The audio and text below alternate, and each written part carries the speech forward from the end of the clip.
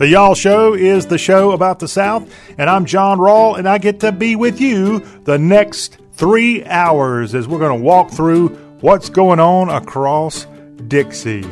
Get in line, get in step, and get ready, y'all.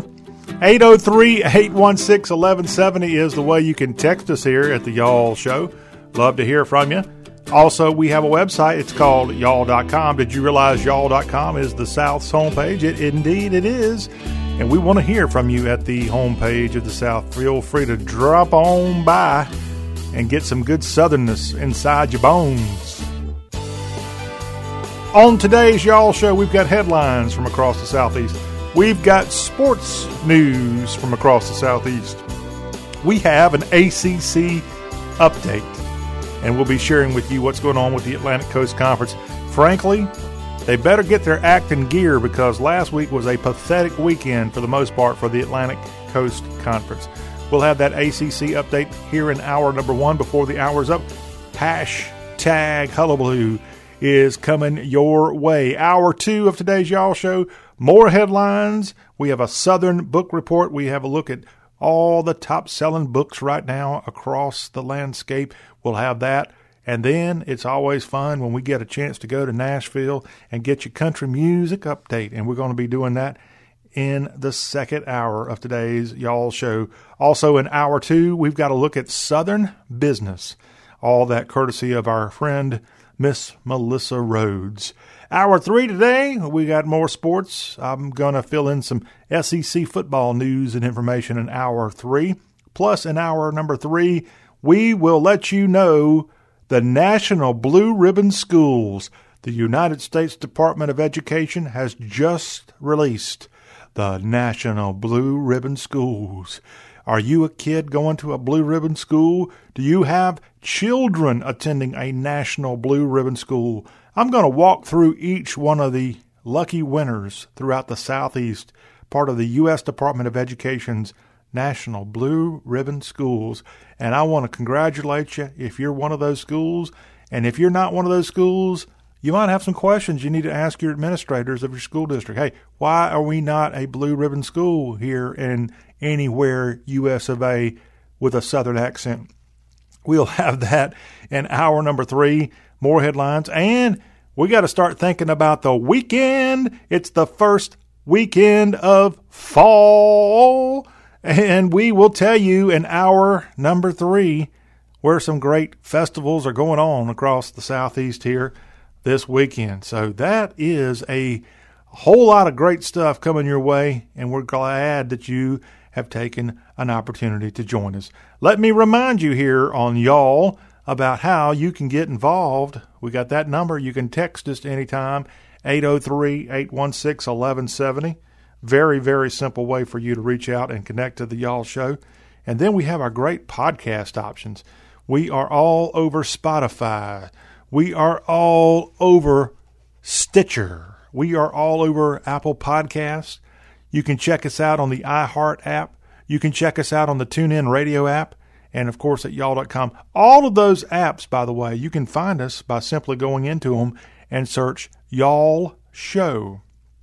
And if you do that, you will be just blown away by what you can see and hear and find right here on this show all about the South.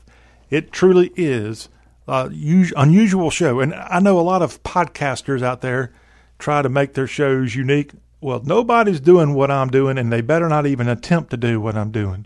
That's a warning. I'm laying down the gauntlet here.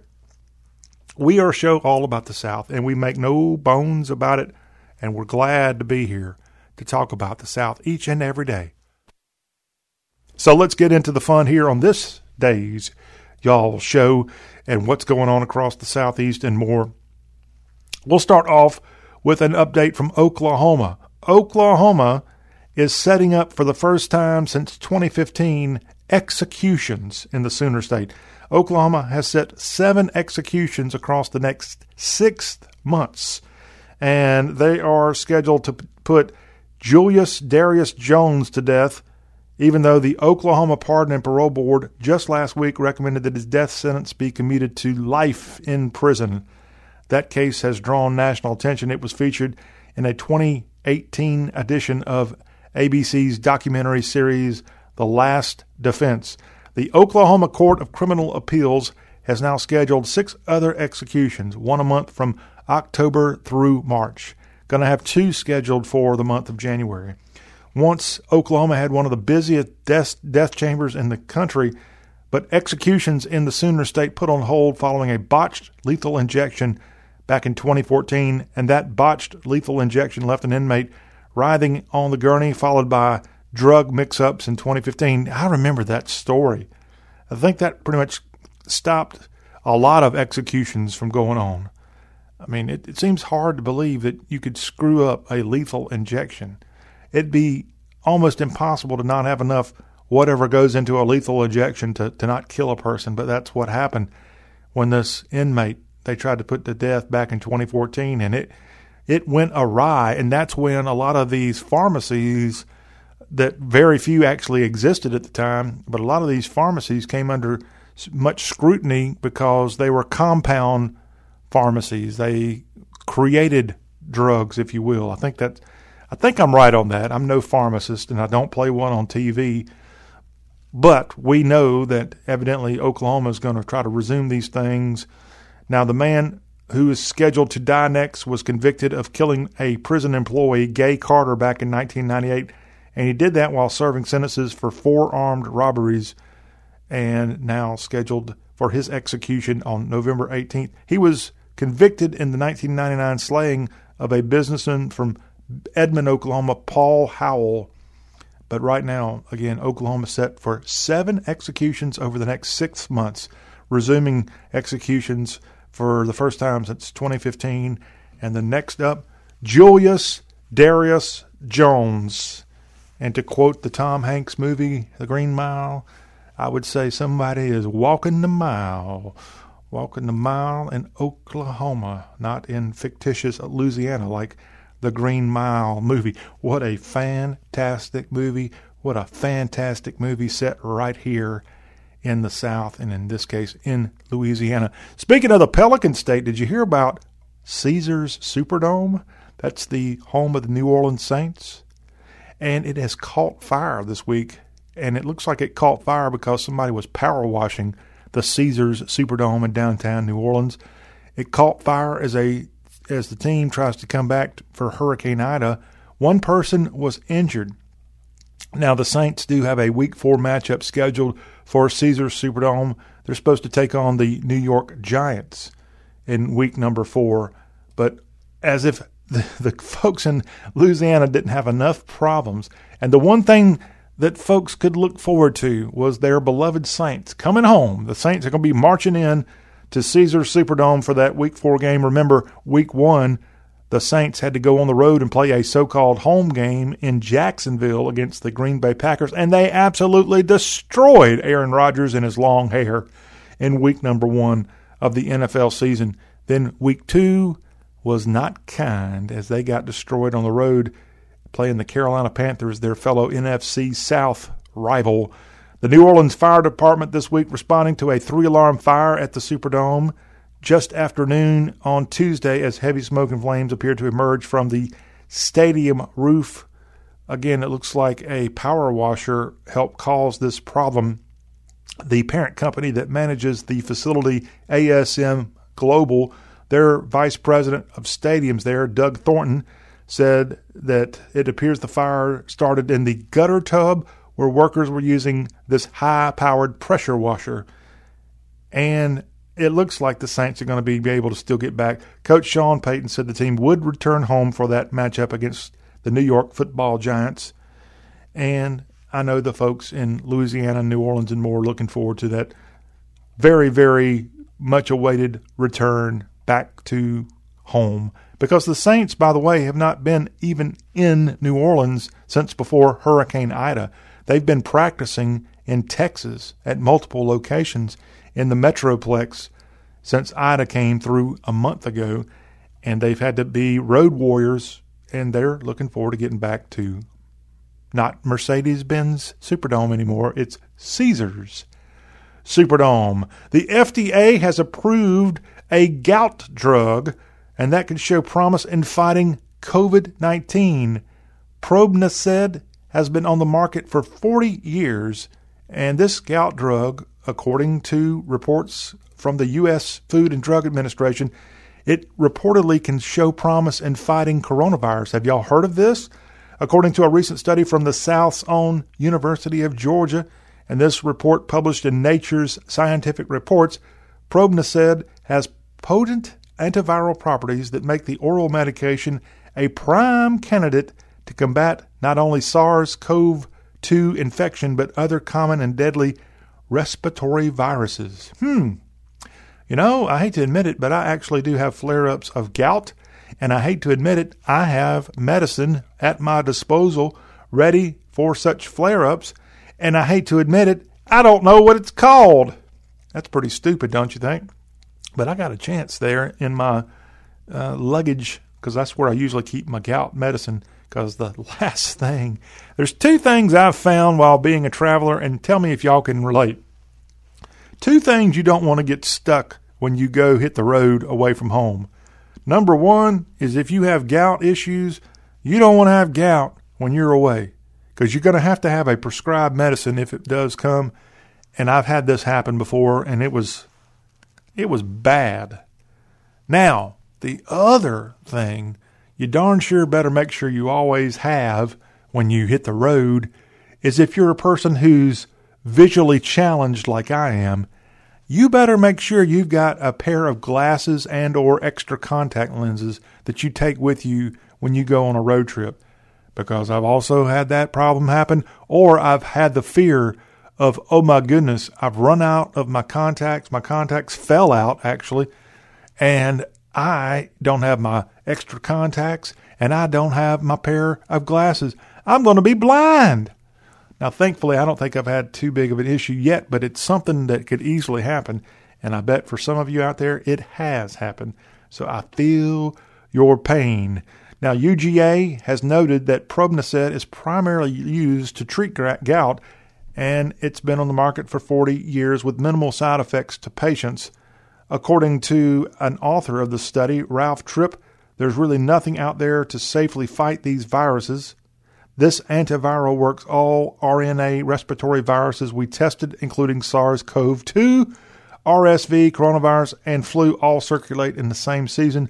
Bottom line is you can potentially reduce infection and disease using this one oral drug. How about that? And I bet you somebody out there has got some stock in Probnaced. It's spelled Probenecid. Probenecid. And this FDA-approved gout drug, according to the article, could show promise in fighting COVID-19. And the stock is now skyrocketing. All right, how about this sad story coming from Kentucky? A elementary school in the Frankfort area, it has had its third death among the elementary staffers there from COVID-19. Lee County Elementary School is where we're talking about it. And the latest to die was a counselor at Lee County Elementary in Kentucky, Rhonda Estes. She died early this week. And she was a very, very important figure in the community there around Frankfort, Kentucky. She worked 35 years for the school system there. And just a terrible, terrible thing. And now, again, this same school has seen 3 staff members die of COVID-19. I bet you there's almost every school out there has had somebody, unfortunately, have either the serious illness caused by COVID-19 or someone to die. And here, this small elementary school in Kentucky now having its third person to die from COVID-19. A unfortunate tragedy, and the tragedy, sadly, continues. Our last update on stories from this hour. Have you heard about what's happening on the Texas-Mexico border? They have had miles of vehicles set up to seal the border with Mexico. And according to Greg Abbott, governor of Texas, this is happening because of a failure to enforce laws that have led to chaos on the border. And it's really I would say creative, but it's something I've never even thought about doing, and maybe it works. Again, according to Governor Greg Abbott, the Texas Department of Public Safety and the Texas National Guard sealing the border in Del Rio, Texas, where approximately 16,000 people, most of whom are Haitian refugees, have crossed into this country from Mexico by walking over a dam in the Rio Grande River in the last week. So what they decided to do is come up with a makeshift barrier that goes on for several miles, and they've created this steel barrier made up of cars that are able to help keep people from crossing the border. Pretty neat, but pretty expensive too. I'm seeing lots and lots and lots of big giant Trooper Tahoe type cars lined up on this dam, this international bridge type area of the Del Rio area. And it's just another unfortunate problem going on in the country and in the world right now. And again, this is done because, according to Greg Abbott, governor of Texas, it's because the federal government is failing to enforce the laws, and it's led to chaos. And it really has been chaotic. I mean, you can't deny. Where did this Haitian thing come from all of a sudden? I thought all these people coming in this country were all from Central American countries. Well, Haiti is not in Central America. And how in the world did the Haitians get from this island over to somewhere, either Central America or South America or somewhere in Mexico? How did that happen? And how did they get to the border? Some real questions. And then people are now freaking out, as I predicted, that these Haitians are being sent back and Haitians are being apprehended on horseback. And it's a ugly image. I guess it makes people think of slavery. You got white people on horses tracking down runaway, in this case, Haitians, and it's not a very photogenic thing going on, and it's caused some heads to roll this week. And guess what, folks? A guy named Joe Biden's president, and his border czar, who should be fixing this problem, is nowhere to be seen on the border. And she is a person, of course, of color. She's a person who is from, or at least her heritage is from, the Caribbean, as her father's from Jamaica. Why is she not doing more to help Haiti out? Why is she not doing more to help Haitians there at the border? It just doesn't make sense. But that's okay, because I just saw where she's going to be on The View, I believe on Friday. It was a big announcement on Monday when I happened to be in a place that had The View on, and Whoopi Goldberg had to make a big breaking news announcement, and then they had about 10 promos in a row that Kamala Harris was going to be sitting in with The View on Friday. She can go to The View, but she can't get a view of the border. Makes no friggin' sense, does it? Nope, sorry, getting me worked up here. Y'all talk with a Southern accent. That's what we do. If you like what I say, let me hear you. If you don't like what I say, let me hear from you. 803-816-1170. We will come right back on Talk with an Accent on the South. We've got a Southern sports update to tell you about. That's coming up next. By texting 64,000, you agree to receive recurring automated marketing messages from Babbel. Message and data rates may apply. No purchase required. Terms apply. Available at babbel.com/TNC. Have you tried learning a new language, but it never seems to stick? That's because there's more to language than learning vocab words. Babbel is different. Babbel's multiple ways to learn helps you explore every aspect of a new language, anytime, right from your phone or computer. Practice real-life conversations in the Babbel app. ¿Cómo te llamas? ¿Cómo te llamas? Get personalized help from an instructor in Babbel's live online classes. Classes are limited to 6 people. We keep them small so everyone can get the help and practice they need. Review words and phrases with fun games, or dive into the culture with short videos. Whatever your learning motivation, Babbel gives you the tools you'll need to explore your new language. With Babbel, you can speak a new language. Babbel. More ways to explore, more ways to learn. Text Babbel to 64,000 to start learning a new language today. Text Babbel to 64,000. BABBEL to 64,000. Hey y'all, Jeff Foxworthy here. Now, if you've ever found yourself repeating the same thing over and over for 75 years, you might be Smokey Bear. Only you can prevent wildfires. That's why I'm filling in for Smokey to switch things up, because there's a lot more to say. And I should know because my grandfather was a firefighter. And one of the things he taught me is that the people that love the outdoors the most are often the ones accidentally starting wildfires, which means always BYOB. No, bring your own bucket to the campfire.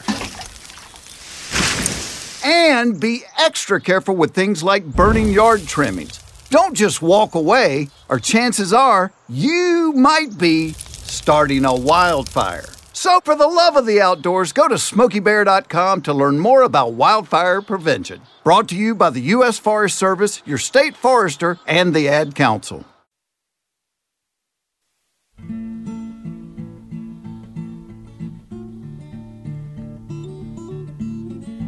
This is the coffee blues. I like a certain brand, Michael's House. It's good till the last drop, just like it says on the can.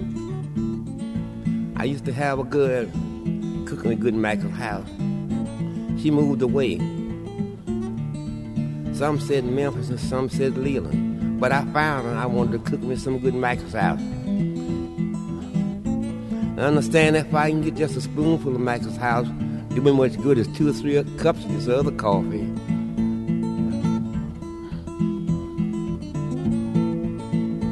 I've got to go to Memphis, from there to Leland. I want to see my babe by the loving spoon, by the loving spoonful.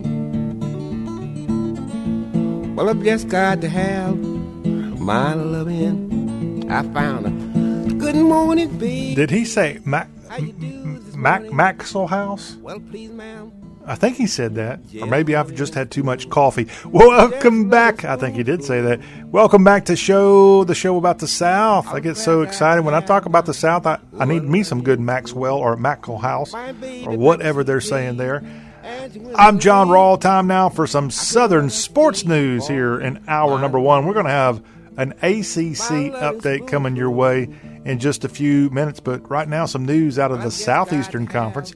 Now, I watched Shane Beamer's press conference from early in the week. He is the first-year head coach of the South Carolina Gamecocks, and I guess Shane might just need the nickname of Coy because he was a little coy. He didn't just come out and offer up all the juice whenever it was asked about his Gamecock football team, a Gamecock football team that got throttled against the Georgia Bulldogs this past weekend, a Gamecock football team. Hey, he's still wanting to talk about coffee.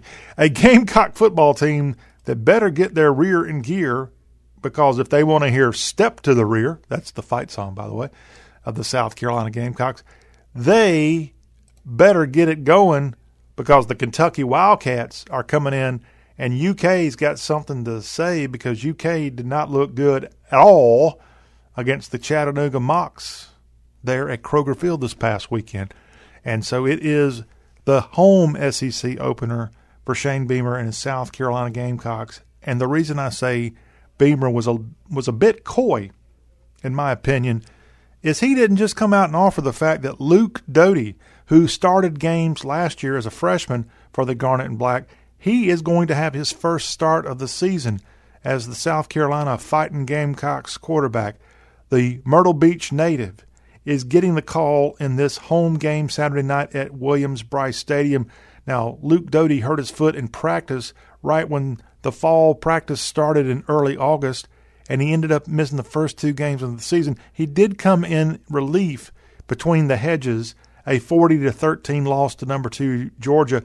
He came in because the guy he helps share car rides with to campus to go to the classes there at the University of South Carolina, that's Zeb Nolan, the graduate transfer turned starting quarterback. Well, Zeb Nolan got hurt. I think he's got a hand injury of some type. And according to Shane Beamer, not sure if he's going to be able to play at all, as there are experts still looking at Zeb Nolan's hand. So the call now goes to the Palmetto State kid, Luke Doty. And according to Beamer, there's no lingering effects from the injury that Doty had in the scrimmage from early in football camp, as he was on track to start for the Gamecocks the season opener against Eastern Illinois before he got hurt. And that's what caused Zeb Nolan to come on and be the Gamecocks starting quarterback for the first couple of games. Did a good job, I thought. I don't know how well USC would have done against Georgia if he'd have stayed in there, because Georgia is just that good. But Luke Doty, who's got his hair cut, if you go back and look at him in 2020 and compare what he looks like today, he looks like a different person. He doesn't have the Aaron Rodgers look right now.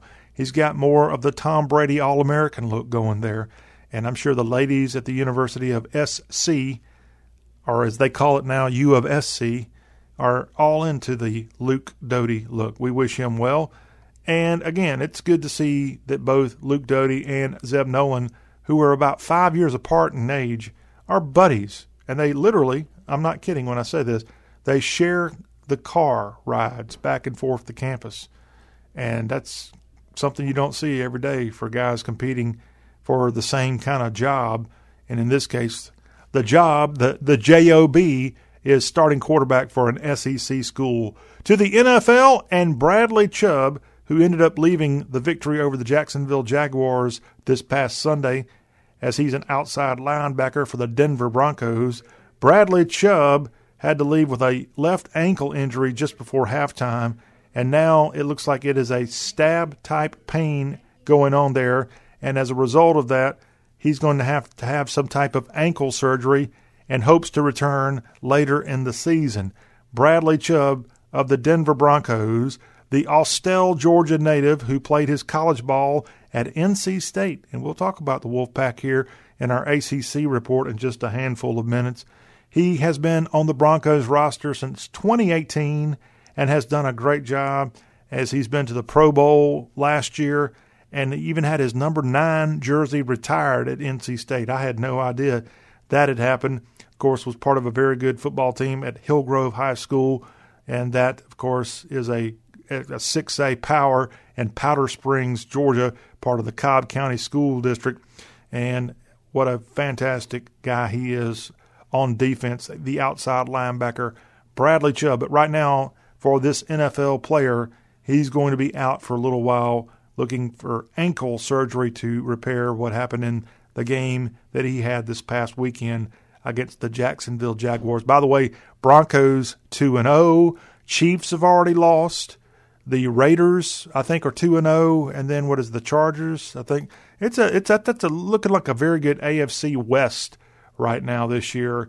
A reminder, speaking of the NFL, we've got NFL action going on this evening from NRG Stadium. It's the Houston Texans and the Carolina Panthers. Davis Mills is getting the start for the Texans as Tyrod Taylor out with an injury, and now the Panthers and Sam Darnold coming in. This is an NFL broadcast starting at 8:20 Eastern, 7:20 Central.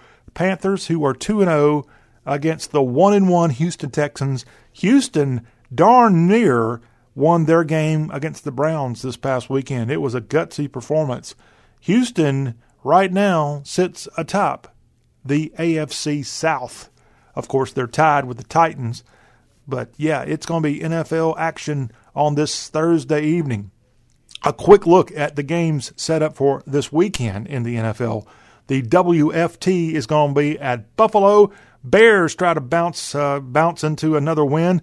The Bears will be at Cleveland. The Ravens will be at the Detroit Lions. How about this AFC battle? The Colts, they got to go to their backup. The Colts will be at the Tennessee Titans with an early game on Sunday. The Chargers and the Chiefs renew their rivalry there from GEHA Field at Arrowhead Stadium. That game set for 1 Eastern, 12 noon time Sunday. Saints look to bounce back. They will be at the New England Patriots in an early game Sunday. The Atlanta Falcons will be along the Hudson River. They've got a game at MetLife Stadium against the New York Football Giants. The Bengals and the Pittsburgh Steelers get together Sunday afternoon. Also, your Sunday early game includes the Arizona Cardinals at the Jacksonville Jaguars.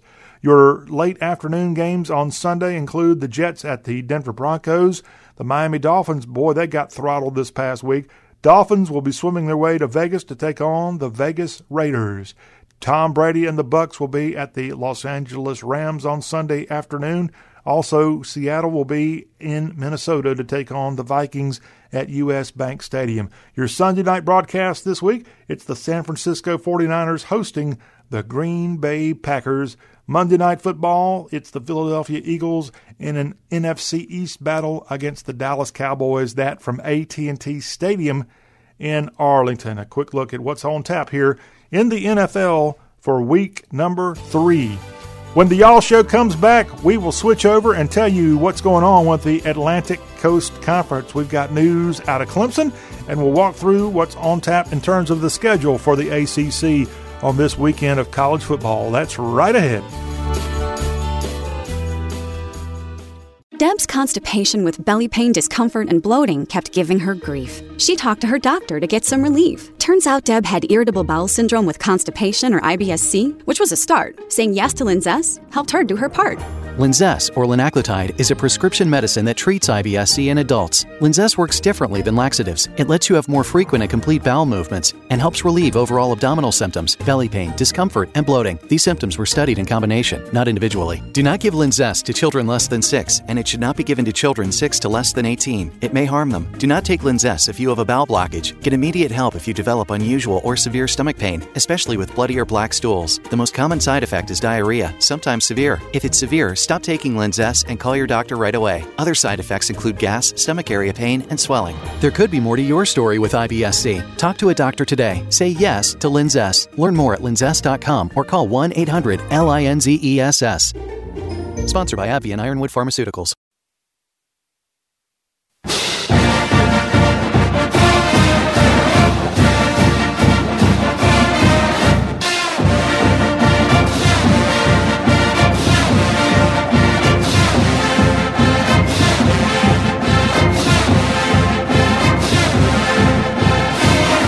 And the Y'all Show, it's time for ACC Conversation with John Rawl and the Clemson Tigers, the elite of the Atlantic Coast Conference. They look to have a little bit more offensive mastery this week after what they did last week against Georgia Tech. They need to go back to the drawing board, frankly, and I think that's what Dabo Swinney is going to do. I'll tell you what the matchups are for this weekend in the ACC in a minute. But speaking of the Tigers, they have lost Tyler Davis to injury, and another player, Lynn J. Dixon, has entered the transfer portal. What's going on along Lake Hartwell? Clemson defensive tackle Tyler Davis is going to need surgery to repair a torn bicep and is expected to miss about 7 to 8 weeks. That's what Dabo said on his weekly radio show this week. He also announced that running back Lynn J. Dixon has portaled up. He's entered the transfer portal, and that is a blow to Clemson's backfield depth. Now, Davis was the ESPN number 58 recruit for the 2019 class and was a big part of the team's defensive line as a true freshman. And his sophomore season, unfortunately for him, interrupted by injuries, and he missed Clemson's opener against Georgia due to COVID-19 protocols. He had 7 tackles thus far in 2 games he played. As a result of Davis going out, Rook Orgahoro and Trey Williams are going to get the bulk of Davis's snaps at defensive tackle. Now, Dixon entered the spring as Clemson's likely starter at running back, serving as Travis Etienne's primary backup over the last couple of seasons. But he got, I guess, according to the reports I'm reading, he ran afoul of C.J. Spiller, the legendary Clemson running back in his own right, who's now a running backs coach there in Death Valley. And he and Spiller just didn't gee-haw, and he ended up being held out of the first half of Clemson's opener for disciplinary reasons. And according to Dabo Swinney, to his credit, to Lynn J. Dixon's credit, he is scheduled to graduate in December from Clemson University. Harvard on the Hartwell. But, yes, a departure there from the backfield. And they lost Travis Etienne, of course, because he went to the NFL. He's been with the Jacksonville Jaguars. I believe he's out with injury. And now Clemson's backfield is really struggling. Clemson, this may not be Clemson's year. And that's saying something because this has been the most along with Alabama, the most successful team in the last 5 years, winning 2 national championships, getting into the playoff, I think a total of 5 times. So much so, honestly, it's hard to keep track of them. They've been just that good. But Clemson is ranked number 9, and that is the highest ranking the conference has. North Carolina is ranked 21st in the latest poll. But look out for Wake Forest. Wake Forest already has a 1-0 record in conference play. They beat handily Florida State this past weekend. Wake Forest is 3-0. And Wake and Boston College are your only undefeated ACC teams right now. And BC's got one heck of an opportunity this weekend in Chestnut Hill. Before I tell you about this weekend's ACC schedule, let me tell you about some news that came out on Wednesday.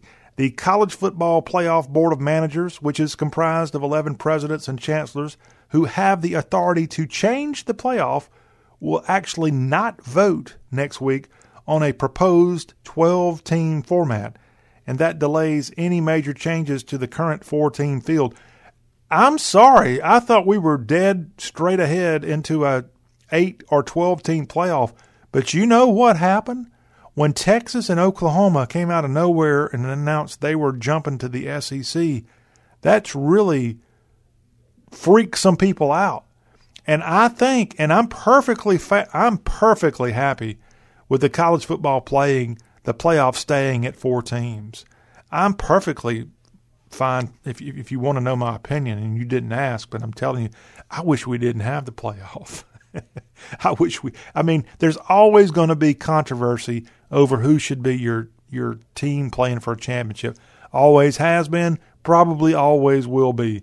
And I'm okay with that. I'm okay with having multiple national champions. I'm fine having a split championship and having 2 teams claim it every now and then.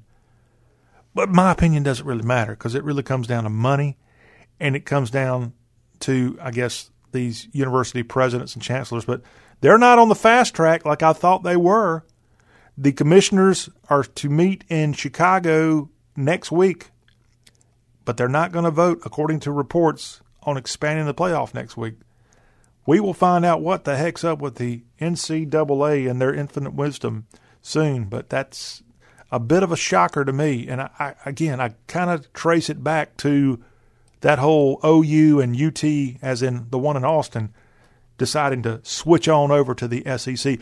What's on tap for the ACC here for week 4 of college football? It all gets going Friday. You got a great ACC battle going on at Scott Stadium in Charlottesville. ESPN2 is going to have this one. It's that undefeated Wake Forest Demon Deacon team. They are in Charlottesville to take on UVA and Bronco Mendenhall's Hoos. That game starts at 7 Eastern, 6 o'clock. 8 Eastern, 7 o'clock Central on the ACC network from the Carrier Dome. The Syracuse Orange and Hugh Freeze's Liberty Flames get together in upstate New York. On game day Saturday, New Hampshire is at Pitt. The Richmond Spiders weave their web over in Blacksburg against the Virginia Tech Hokies. That's an early game on the ACC network. Central Connecticut State, they may end up losing. And that's what I project when they take on the Miami Hurricanes in an early game. Clemson and the NC State Wolfpack renew the Textile Bowl. That game from Carter Finley Stadium is the ESPN broadcast starting at 3:30 Eastern, 2:30 Central. The Louisville Cardinals, they look to get the FSU Seminoles to 0-4. Louisville is in Doak Campbell to take on the Seminoles in a mid-afternoon ESPN2 kick from Bobby Bowden Field. Kansas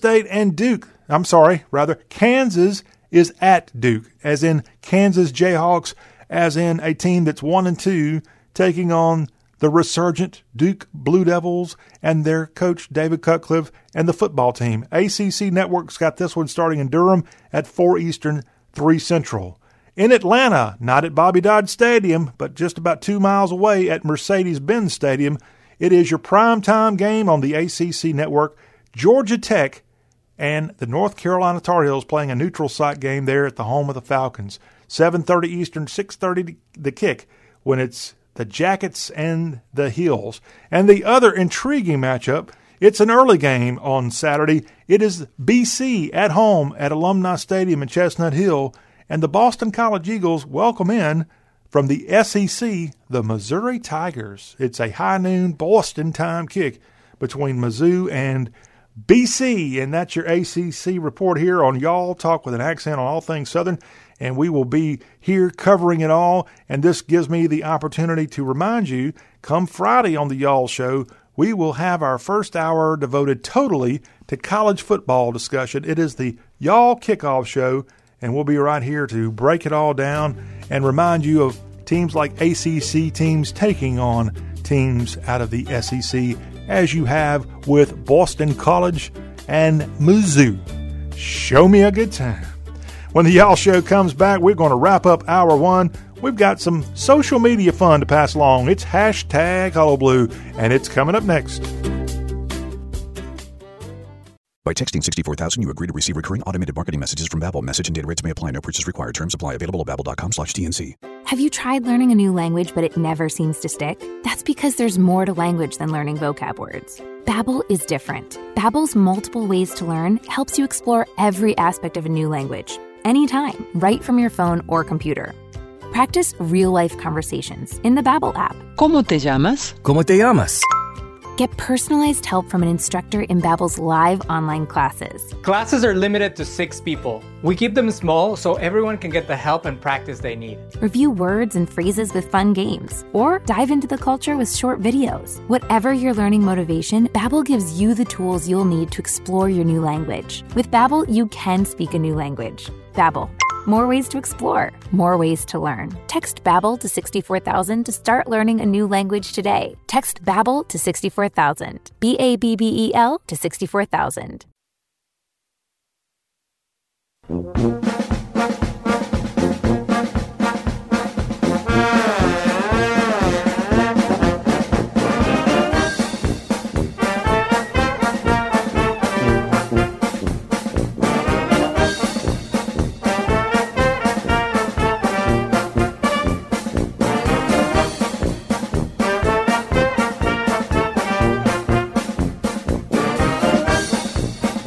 When we get together here for the Y'all Show, you just never know what's going to happen, especially when you cut on something called the internet. Boy, you just have all kinds of fun stuff coming your way, and that's what happens when we have hashtag Hullabaloo, where social media meets the South.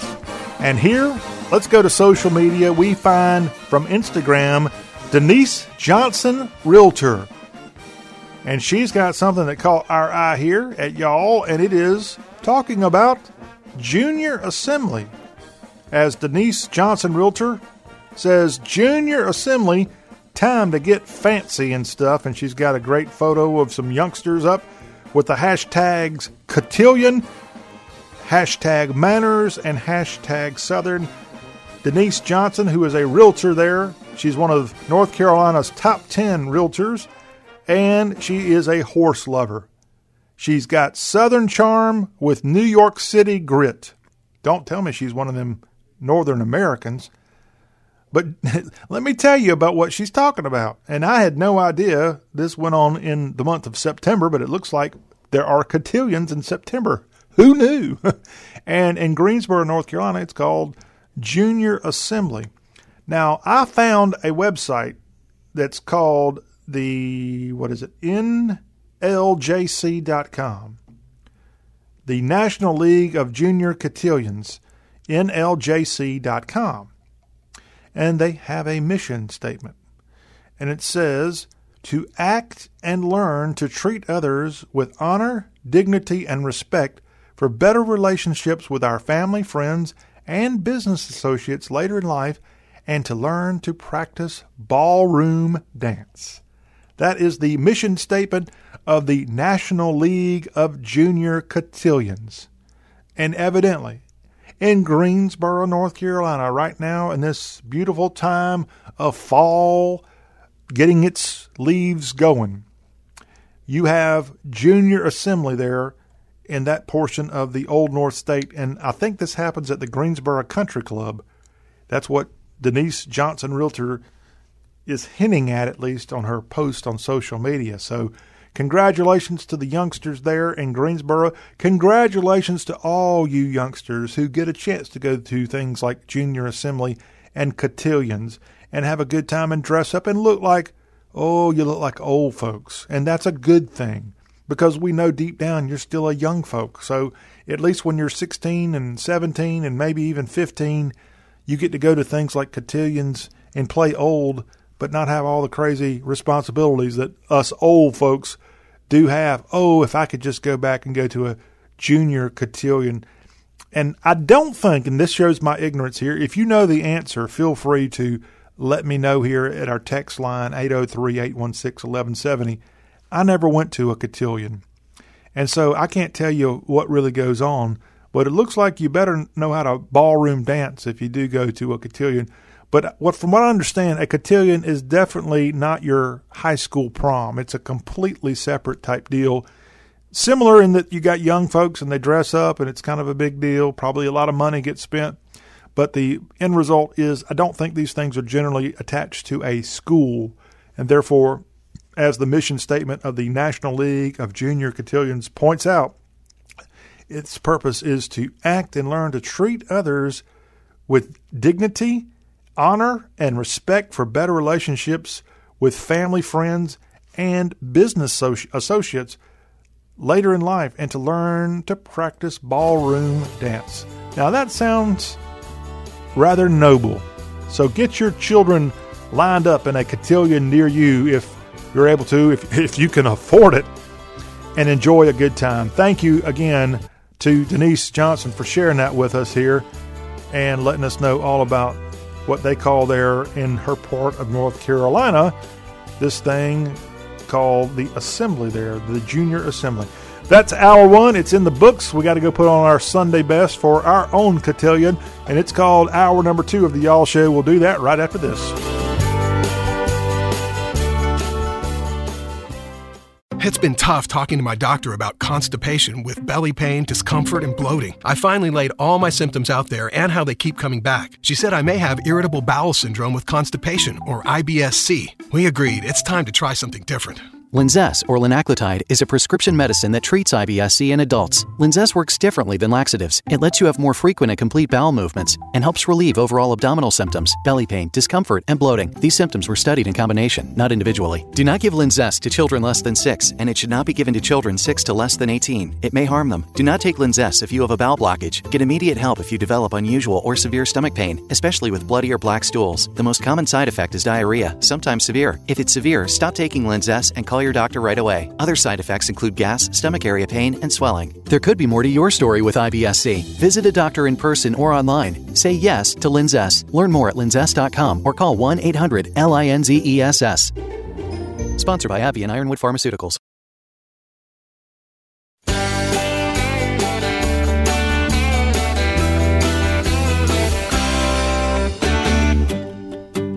Hour 2, y'all. And this is the Y'all Show. I'm the general of all things Southern. They call me John Rawl. And here for the next 60 minutes, give or take about 2 or 3 minutes, we're going to have some fun. We've got headlines coming in from across the South that we got to get to. Also, we've got a Southern book report headed your way this hour. I've got a breakdown of the top books for y'all to read. Before the hour is up, we've got country music news coming right out of Nashville and 16th Avenue. That's headed your way this hour. And Melissa Rhodes, she's going to be filing a Southern accent on Southern business. That's all coming later in the hour. Our text line, if you want to touch us, if you want to reach out and touch somebody, do that right now. 803-816-1170. Would love to get your thoughts on what's going on in your part of Dixie. Don't forget our website is y'all.com. It's the South's homepage. And don't forget we're available in podcast form on items like the iHeart app, the TuneIn Radio app, Stitcher, Spotify, Apple Podcasts, and at y'all.com. All right, let's go into what's going on news-wise across the Southeast and more. And we'll pick up our headlines today with Space Force. Have y'all heard about what's going on in Huntsville, Alabama? That's the new home of the United States Space Force. And they have just unveiled this week their new futuristic uniforms. it's hard to sit here and tell you about it unless you actually see them for yourself. But I'll do my best fashion review of the Space Force's new prototype dress uniform. The uniform has a dark blue coat with a short upturned collar, a silver braid at the cuffs, and a diagonal row of silver buttons. The 6 buttons represent the service's establishment as the 6th branch of the United States military. The uniforms were modeled earlier this week by Space Force members known as Guardians, and they did that during a meeting and a speech by Chief of Space Operations General John W.J. Raymond at the Air Force Association's Airspace and Cyber Conference. And they were modeling these service dress uniforms. And I'll tell you what, I'm not a Star Trek fan, but this looks like something out of Star Trek. It looks like something out of a, what are the folks called that are in places like Manhattan, and they come out and they open the door for you when, I guess, a matadee. I never had one. It looks kind of like the people that work at those big apartments in New York City that work downstairs and like tell you, hello, welcome, Mr. Rawl. Good to see you today. Your mail's right over here. Oh, you had this message. I guess I'm stuck on maybe Mad Men had those kind of characters working in those jobs way back. That's what this kind of looks like. It's a weird looking uniform, and the Space Force has its own kind of whatever those things are called on a military uniform. Their symbol of your designation. I guess like if you're a pilot, you have pilot's wings. If you're in the Navy, you have your whatever they call that goes over your left chest that shows that you're a submariner or you're in the surface fleet. Army doesn't really have those as much, but there's some kind of weird looking thing that Space Force has, and it's just different. You're going to have to go check it out. In fact, did you realize the Space Force has its own Twitter account? It's United States Space Force at Space Force DOD.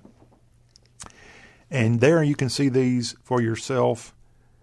And I'm actually surprised they are going with a dark blue coat, because I thought it'd be kind of cool if they have a completely different color than any of the other branches of service. I guess the Air Force uses a more royal blue, and the Navy uses a black coat, and the Army is more of this brown coat now. So maybe the dark blue is not really being used, and that's why they went with that. But y'all need to go weigh in and tell me what you think of the Space Force's new unis and see if you would wear one of them yourself. All right, let's tell you about some fun, at least for a few, in the Magnolia State. 2 men went for a joyride in a free car, but it did not turn out so well for these knuckleheads. These 2 decided to go jump in an abandoned car that was on a road in Byram, about 10 miles south of the state capital of Jackson, Mississippi. The men told deputies there that they jumped in the vehicle because it had a sign that said free car and the keys were inside. After they drove south into Copiah County, they took a closer look at the car and discovered a body inside of it. One of the men reported the discovery to the sheriff's office, which said it responded to Mississippi Highway 27 early over the weekend. Inside the car was a 34-year-old Anthony McCrillis. The coroner there in Copiah County said McCrillis had died a few days earlier and that he was found with no clothes. I'm sorry, you have to be on something to go jump in a car that says free car. I wonder what kind of car it was. I don't have a listing of it, but these 2 went for a joyride in what they thought was a free car and found a dead body in the back of it. I don't even think it was in the trunk. It was just in the back seat. What a surprise. As Gomer would say, surprise, surprise, surprise. I saw an episode of Gomer USMC just last night, and I'd never seen this one. and I did not see it in its entirety, and I'm kicking myself. But y'all, if you've seen it, you know what I'm talking about, because I love it when these old 1950s and 60s sitcoms have a crossover type deal. And on that particular episode of Gomer Pyle, his cousin Goober came all the way out to California to see him briefly. And I had a chance many years ago to get to know George Lindsay, who played that role of Goober. Didn't know him all that well, but we shared a mutual friend, and pretty cool to see Jasper, Alabama's own George Lindsay, a.k.a. Goober, on Sylacauga, Alabama's own Jim Varney, a.k.a. Gomer Pyle. And that was on, and it was really neat. In fact, I used to have a boss from the Sylacauga area, and he said a word that I have never heard anybody say a word the way that he did until I heard his fellow Sylacaugan on that Gomer Pyle episode just last night. And do you know the word that they pronounced identical, that I've never heard anybody else pronounce this word like this? It was Twice.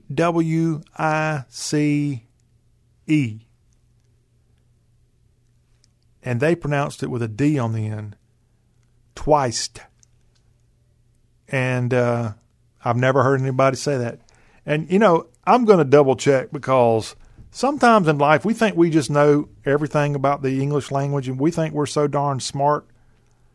I'm double checking to make sure that maybe back in jolly old England they didn't put a D on the end of twice. No, according to the good old Merriam-Webster, twice is Twice, and nowhere am I saying that it has a D on the end of it, twice. Yeah, my old boss would go around saying the word twice with a D, and Gomer said it too. I bet you George Lindsay and Goober didn't put a D on the end of twice, even though they were from the same state. But, you know, Jasper's in Walker County, and that's like northwest of Birmingham, and Sylacauga is to the southeast of Birmingham, and there's a lot of differences between what goes on the different sides of Beeham. And I learned a lot. Again, it was a nice surprise to hear. Well, there I said it was a nice surprise to hear twice. And something I hadn't heard in a long time from my old boss, Mr. Roy. Yeah, he liked me a lot. And one of the reasons he liked me, because I wasn't an Alabama fan. He was a big Auburn fan. And he loved to talk about Auburn. And I just had to sit there and shake my head and say, yeah. And everybody else in the office, I think, like that, Alabama. Yeah. Good memories. You know what? We're making good memories here on the Y'all Show. How in the world did I start talking about Gomer Pyle after talking about a dead body in the back of a seat in Mississippi? I don't know, but let's move on. See, that's what you get here on the Y'all Show. You don't find this kind of stuff on Mark Levin, the Great One show. All he does is bash the South, by the way. You don't hear this kind of talk about the South and fun about the South on Sean Hannity's show, who bashes the South. And he shouldn't, because I think his lady friend is from my home city, and that's not a good thing for her to let him get away with that. And you certainly don't hear the MSDNCs of the world saying nice things about the South. But I do. Okay, up next, another story. This comes to us from North Carolina.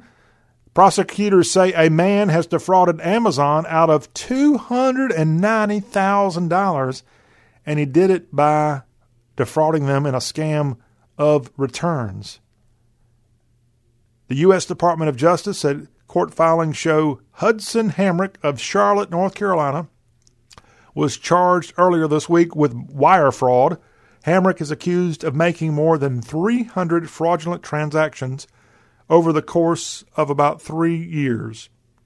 According to these charging documents, Hamrick would order an expensive product from Amazon, file a return, and receive a full refund. Hamrick received bogus refunds on the return of more than 270 products, about 250 of which were worth significantly less than what he initially ordered. If he didn't indicate a return, or rather if he didn't initiate a return, Mr. Hamrick would seek a concession by claiming to have never received the product or that it arrived broken, necessitating a replacement. That according to prosecutors. Hamrick also bought expensive items, sent back a cheaper replacement, and then resold the more expensive product online.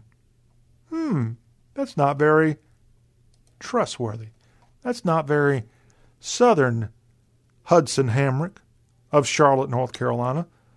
He's innocent until proven guilty, but again, according to federal prosecutors, this North Carolina man scammed Amazon out of nearly 300,000 big ones. I wonder how much Amazon scammed us, the good old folks of the South, out of money with their rather expensive things at times. Although I'm sure they'll say, oh, we're not the maker, we're just the distributor. I don't think Amazon's going to go broke after what this guy did, but he shouldn't have done it. And somewhere there needs to be a little bit of a corporal punishment maybe brought forward on this guy. Maybe, what did I say, some of the more expensive things, they need to take some of those expensive things and slap him upside the wrist or something like that. We'll leave his head alone. We don't want to do that kind of stuff. Okay, I can't get in trouble here on this show talking about torturing people. But that guy did torture Amazon for about $300,000, it appears. What are we going to do, y'all? What are we going to do? McDonald's has started to phase out plastic toys from their Happy Meals. What are we going to do? Early this week, McDonald's said it's working with toy companies to develop new ideas such as three-dimensional cardboard superheroes kids can build. McDonald's said it's also exploring using recycled plastic toys to make new restaurant trays. The company, which sells more than 1 billion toys each year, says the new goal will reduce its use of virgin plastic. Do y'all know what virgin plastic is? Virgin plastic is going to hopefully reduce it by 90% by drastically reducing the plastic in its Happy Meal toys across the whole world, and they hope to do this by 2025. The company has already made the change in Great Britain and Ireland, where it only sells soft toys or books in its Happy Meals. How would you like to be the 5-year-old kid who goes into McDonald's hoping to get a toy and you get a book? Probably a book you don't want. I believe I'd pitch a hissy fit if I were that kid. How about McDonald's and Chick-fil-A? I kind of cite both for brainwashing parents into going to get chicken nuggets 2 to 3 times a day. They've done a good job. We love capitalism, but boy, they've done a great job of pushing the whole kids chicken nugget type thing.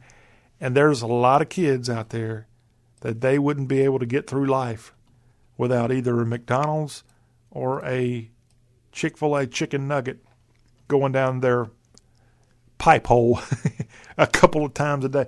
I'm sorry. I'm just telling you the truth. You might not want to hear it, but that is true. And I know because I've helped pay for about 5,000 Happy Meals over the course of the last decade. I know. And I also know that there's not been one toy that McDonald's has put in those Happy Meals that had become the youngsters' favorite toy of all times. Mostly they're just Chinese junk. That's about all it adds up to. At least that's what I think it does, yes. And that, again, is the big McDonald's story of the day that we're sharing with you right here on Y'all.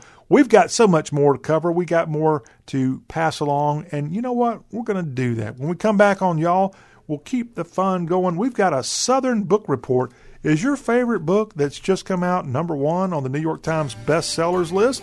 I'll share that info. I'll tell you about the great authors and more. Also, coming up later in the hour, a look at country music news from Nashville, Tennessee. That's the home of the Grand Ole Opry. And we'll have all that coming up.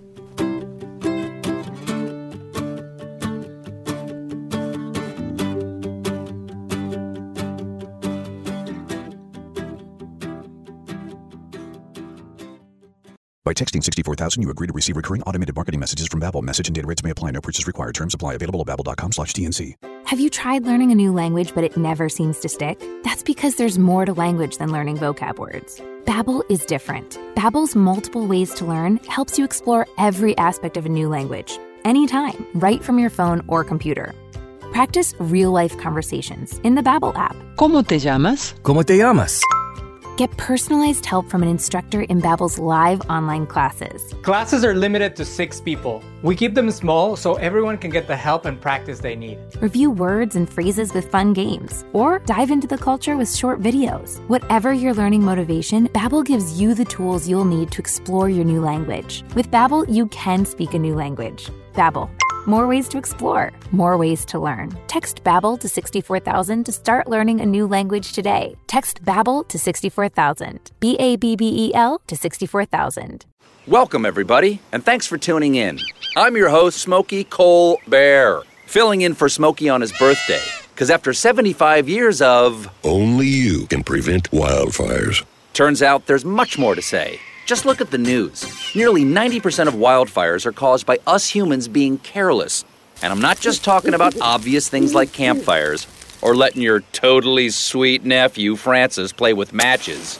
I'm talking about dumping your used barbecue coals willy-nilly or parking your car on tall, dry grass. That can lead to poof! Guess the song was wrong. We did start the fire. But listen. Being a South Carolinian, I respect Mother Nature and her trees, whether coniferous, deciduous, or new car scented. So if you love the outdoors like me, go to SmokeyBear.com to learn more about wildfire prevention, because fire safety is always in season. Brought to you by the U.S. Forest Service, your state forester, and the Ad Council.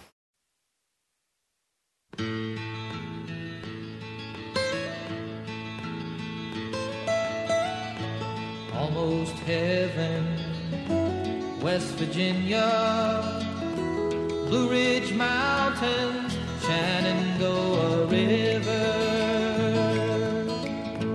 Life is old there, older than the trees, younger than the mountains, growing like a breeze. Country roads, take me home.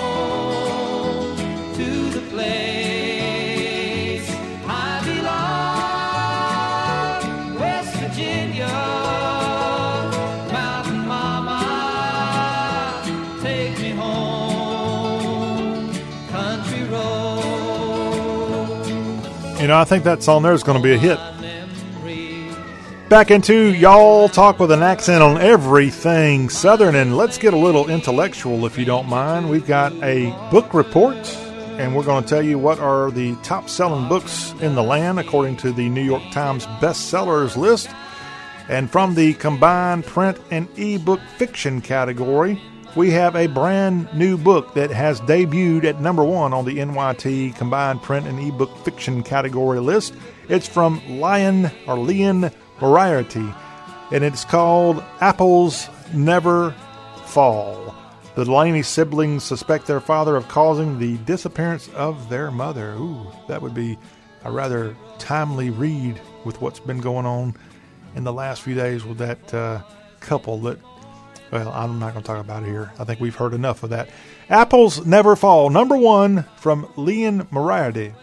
Number 2, it's also brand new this week, and it is called Vince Flynn, Enemy at the Gates, from Kyle Mills, and it's a book about Anthony Cook, an autocratic president who distrusts Mitch Rapp, who is working to uncover a traitor. Enemy at the Gates from Kyle Mills, and it is, what do they call this? A Mitch Rapp novel. That's what this book is. I guess it's part of its series. Also new this week, Colson Whitehead is on the New York Times bestsellers print and ebook fiction category at number 3 with Harlem Shuffle. Colson Whitehead's book is about Ray Carney, a family man who sells furniture on 125th Street, and he gets a new clientele made up of vicious and unsavory characters. Colson Whitehead and Harlem Shuffle. The next book's only been out a couple of weeks. Sally Rooney, it's been on the list for 2 weeks now. Beautiful World, Where Are You? A novelist, a warehouse worker, an editorial assistant, and a political advisor deal with changes. Sally Rooney, I wonder if she's kin to Andy Rooney. Sally Rooney and Beautiful World, Where Are You? Colleen Hoover, her book checks in at number 5 on the combined print and ebook fiction category. Colleen's book is called It Ends With Us. It's been on the New York Times bestseller list for about 3 months now. It Ends With Us. It is about a battered wife who's raised in a violent home who attempts to halt the cycle of abuse. And that's your number 5 combined print and ebook fiction book of the week. When we scoot over and look at the combined print and ebook nonfiction list this week, I just said his name a few minutes ago. I don't like what the guy says about this part of the world. I don't like having to admit he's got the number 1 book on the New York Times bestseller list for several weeks in a row now. At number 1, it's the great one, Mark R. Levin, and his book, American Marxism, as the Fox News Channel's weekend host gives his take on the Green New Deal, critical race theory, and social activism. American Marxism from Mark R., as in, what would be a good R word for this guy who likes to bash the South? Revisionist? Maybe he needs to be revising what he says about this part of the world. Maybe he needs to come be in. Mark, if you're listening, come on down. Let me show you what the South's all about. And you can start writing positive things instead of just being a hater. Mark R. Levin, American Marxism, is your number 1 combined print and ebook nonfiction book. This book's only been out a couple of weeks. Again, it's got the Fox News Channel connection, also known as the Book Channel. And Chris Wallace, he's teamed up with Mitch Weiss, and they've got the number 2 book on this New York Times bestsellers list nonfiction category, Countdown Bin Laden, the intelligence gathering, security strategizing, and military planning during the final 8 months of the pursuit of Osama bin Laden. Why is this book just now coming out? I mean, it's been a long time since bin Laden went to his maker, if he had such a thing. And this would have been a great book in the final years of the Obama administration. Maybe some of this stuff's been under some kind of secret file and they weren't able to talk about it. But Countdown bin Laden out from Chris Wallace. He's just so smart when he's on Fox Sunday morning and he just knows everything. Well, let's see how much he knows about bin Laden in Countdown bin Laden. I don't know what's got into me here today, but I'm just talking. I'm talking to y'all. Brand new book on the nonfiction category this week. It is from Heather Hying and Brett Weinstein, and it's called A Hunter-Gatherer's Guide to the 21st Century. The evolutionary biologists posit that the modern world is out of sync with our own ancient brains and bodies. Ooh, this looks rather intelligent when you pick up A Hunter-Gatherer's Guide to the 21st Century. It's out, and it debuted this week at number 3 on the New York Times bestsellers list. Also brand new this week, Mary Roach and Fuzz. An exploration of disciplinary actions and preventative measures occurring at the intersection of human behavior and wildlife biology. Where in the world does someone come up with an idea to write a book like this? But you know what? It was a good idea because Mary Roach, you, my friend, have the number 4 book on the New York Times bestsellers list this week in the combined print and ebook nonfiction category. And last, we have on the NYT list in the nonfiction category, Bessel van der Kolk, The Body Keeps the Score. This one's been out for just over a year. How Trauma Affects the Body and Mind and Innovative Treatments for Recovery. And those, again, are your best books, your best-selling books for both fiction and nonfiction category. And it's according to the New York Times. And you know, If the New York Times says it so, then it write it in blood. It's definitely true. Y'all talk with a Southern accent. We're going to go from the New York Times list of great things to our own country music way of life. And we've got some news out of Music City and more, and that is coming up right after the break.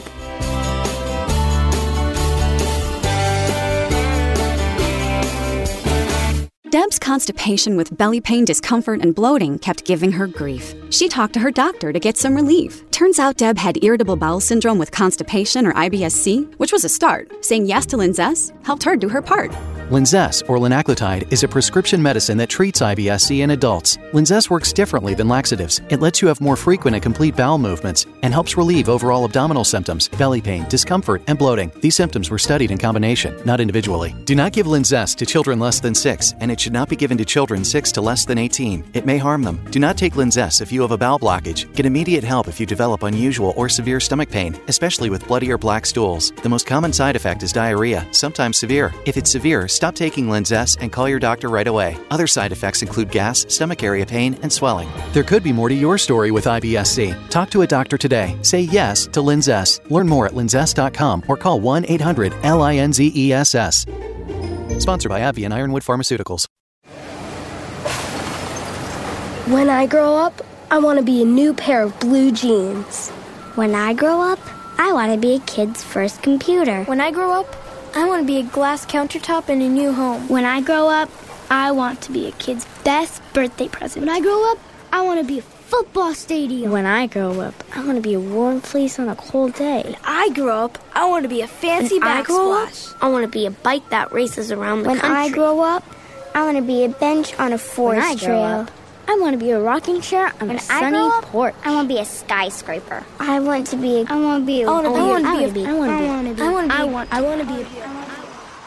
When I grow up, I don't want to be a piece of garbage. And if you recycle me, I won't be. Give your garbage another life. Recycle. Learn how at iwanttoberecycled.org. A public service advertisement brought to you by Keep America Beautiful and the Ad Council.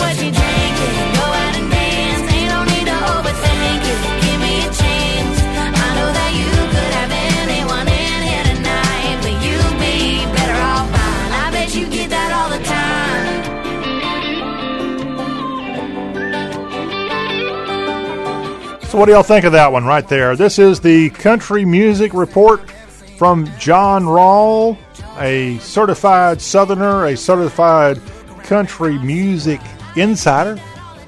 And it's time now here on this Thursday edition of Y'all to have a little country music news and notes.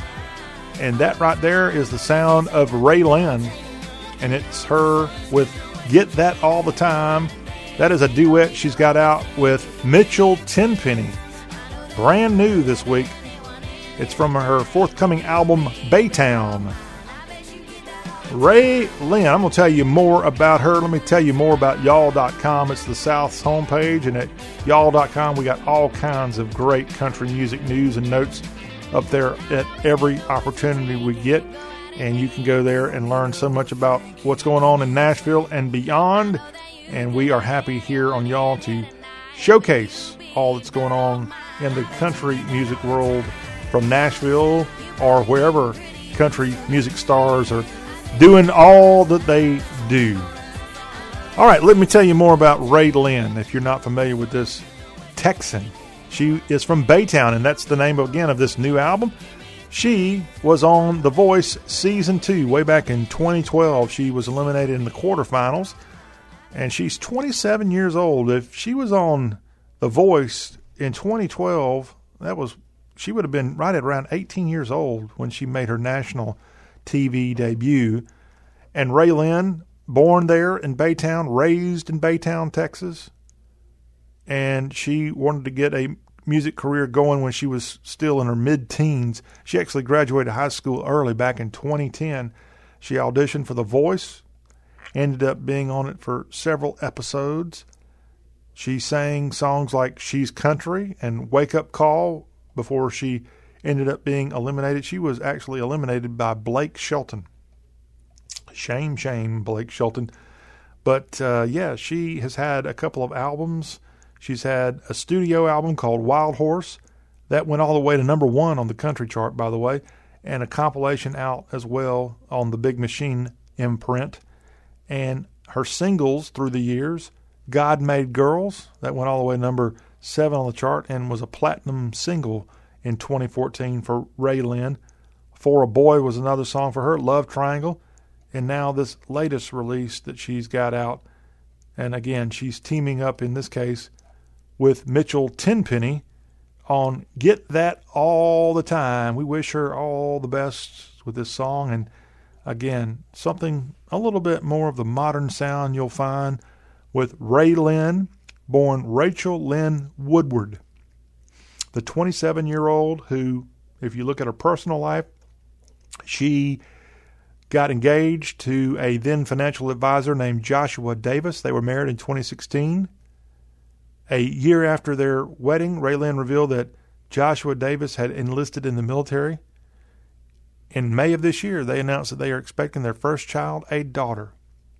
Raylene has type 1 diabetes. How about that? Raylene, up-and-coming singer. And now with this song out with Mitchell Tenpenny, we'll see how well Get That All the Time does on the charts. A guy that's done pretty well on the charts. He's a native Arizonan, but he's darn good. And his name is Dierks Bentley. And Dierks Bentley, after spending the last year homeschooling his own kids, is thankful for teachers. He recently released Breland and Hardy, a collaboration called Beers on Me. And that one is a song that you need to check out. And it discusses the ups and downs of homeschooling his 3 children. He says sometimes it's brutal, it's awful, but no one is more thankful for teachers than parents this last year, and hopefully we haven't forgotten that lesson. He recently said that on Odyssey's Kelly Ford in the Morning Show. Dierks Bentley and his wife Cassidy, they thought that homeschooling would be pretty easy to do, but that changed quickly. Bentley went on to say, I remember last year everything went down. We gave it. That would be homeschooling a try. And first thing, we crushed it. My wife and I were like high-fiving each other. We were like, this is so easy. The 2 of us managing 3 kids, we were just like getting it done. The next day, it was the complete opposite. I mean, screaming, crying, and that was just us. That's pretty funny. Okay, so Dierks Bentley is on his Beers on Me tour alongside Riley Green and Parker McCollum. And he said he's had so much respect for teachers and what they do. And he says, sometimes I think we got it turned around backwards. I'm getting paid what I get paid to go play a show. And teachers are getting paid what they do. And they have the hardest job there is, which is dealing with a bunch of kids. If you want to check out where Dierks Bentley and his Beers on Me tour is, you can go to his website, Dierks.com, DIERKS.com, or your boy, John Rawl, here on the Y'all Show, can hopefully tell you where Dierks, Riley Green, and Parker McCollum, as well as DJ Idem, I don't know who that is, where you might can find the Beers on Me tour. I think this is the complete listing, but it doesn't really have it official. But here's all I can pull up, so this is the best I can do, you all. His first tour stop is going to be in Detroit City at the DTE Energy Music Theater. That's on October 7th. Then he'll be working his way down to Cincinnati. Riverbend Music Center, October 8th is where Dierks Bentley and Company will be. Then he's going to go to Bristow, I think he might have misspelled this. Surely to goodness there's not a Bristow, Virginia. There's a Bristol, Virginia. Did they really mess this up? These people get paid a lot of money. These people who get hired by people like Dierks Bentley to run websites. And they've got this tour stop as Bristow, Virginia. I'm double checking here. Bear with me. Maybe there is one. Bristow is an unincorporated community of Prince William County in Northern Virginia. Well, shame on me. Yeah, right outside of D.C., if that's where this is going to be. The venue, that's what's more important, is Jiffy Lube Live. Let's see if that's actually in. I'm sure that I wouldn't be the first person to think that this was a misprint. Jiffy Lube Live. You can go to BristowAmphitheater.com and learn more about this venue in Prince William County, Virginia.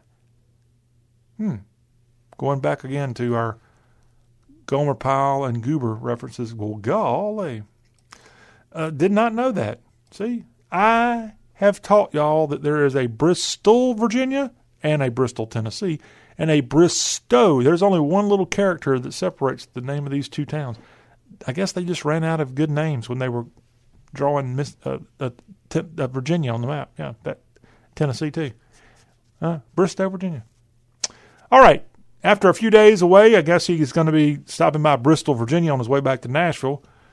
On October 15th, Dierks Bentley and Company will be in Indianapolis at the Ralph Music Center there, October 15th with a date. They'll be in Pittsburgh, Pennsylvania, the Pavilion at Star Lake, October 16th. They'll be here in the South, St. Louis, at the Hollywood Casino Amphitheater, October 21st. And it all wraps up in Walmart country. They'll be in Rogers, Arkansas, at the Walmart Amp. Boy, they really thought long and hard on naming that one. October 22nd.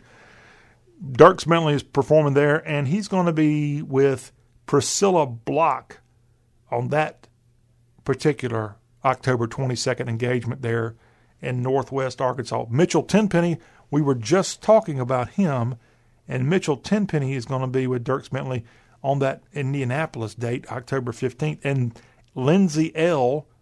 will be alongside him, it looks like, maybe in Indianapolis too. Kind of confusing. Dierks, you might, again, maybe you don't need to get somebody to fix your website for you, now that I just absolutely went off on that. All right, let's tell you about CMT. They have announced its 2020 Artist of the Year ahead of the October 13th celebration. The Artist of the Year from Nashville's Shimmerhorn Symphony Center will honor Chris Stapleton, Gabby Barrett, Kane Brown, Kelsey Ballerini, and Luke Combs. And these festivities, the CMT Artist of the Year event, that's going to come direct from the Shimmerhorn in Music City, and that's going to be coming to you October 13th at 9 Eastern, 8 Central. 5 Artists of the Year. These 5 artists have dominated country music in the last 12 months, according to the release. Again, those 5, your Power 5, Chris Stapleton, Gabby Barrett, Kane Brown, Kelsey Ballerini, and Luke Combs. There's going to be a 90-minute special on CMT on October 13th. It's going to have all 5 having never-before-seen performances, collaborations, and congratulatory moments. Sounds like a fun event. Sounds like something I need to get credentialed and see there October 13th in Nashville. You know what else I need to go see? Dolly Parton's film, Dolly Parton's Christmas on the Square. And you know what? That's just won 2 Emmy Awards at the recent Emmy Awards here on Sunday of this past weekend. Netflix's Dolly Parton's Christmas on the Square won Emmy for the Outstanding Television Movie and Best Choreography at the Creative Arts Ceremony, also this past weekend. Regarding the achievement, Dolly Parton, who served as executive producer, star, and composer on the project, called the movie a perfect little storm She said, we knew that when we were creating this movie that it would be aired in the middle of the pandemic, and it would bring so much joy and so much hope to millions of people around the world. I think that was one of the greatest gifts that we have gave, and it didn't even know quite when we were doing it that we were going to help uplift the world. So, great job, Dolly. Christmas on the Square, Emmy award-winning film from a lady whose award cabinet and trophy cabinet never is going to ever be big enough, just like maybe what some would say a certain article of clothing also somewhere there in her cabinet, perhaps. Y'all talk with a Southern accent. We are the show covering all things Southern. And when we come back, we're going to wrap up this hour. Melissa Rhodes is here. She's going to have a Southern accent on Southern business. And that's up as we conclude the second hour.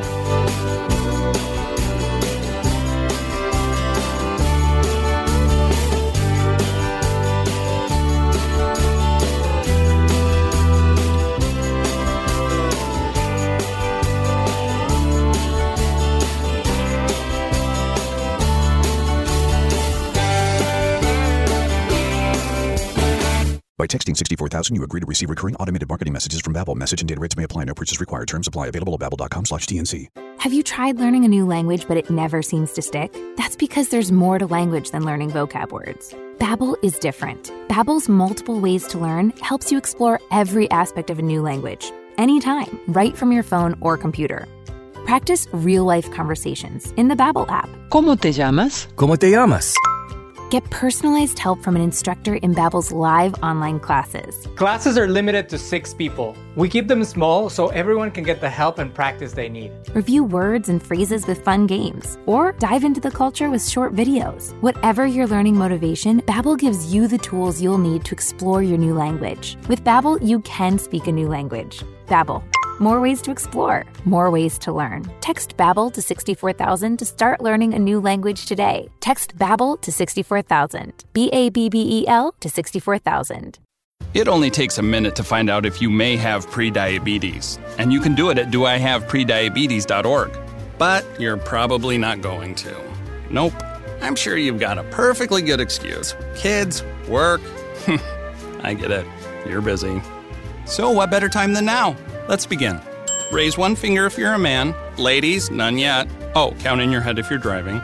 Now, 3 more fingers for everyone over 60, 2 over 50, 1 over 40, 1 more if you're not physically active, another finger if anyone in your family has type 2 diabetes, another if you've got high blood pressure.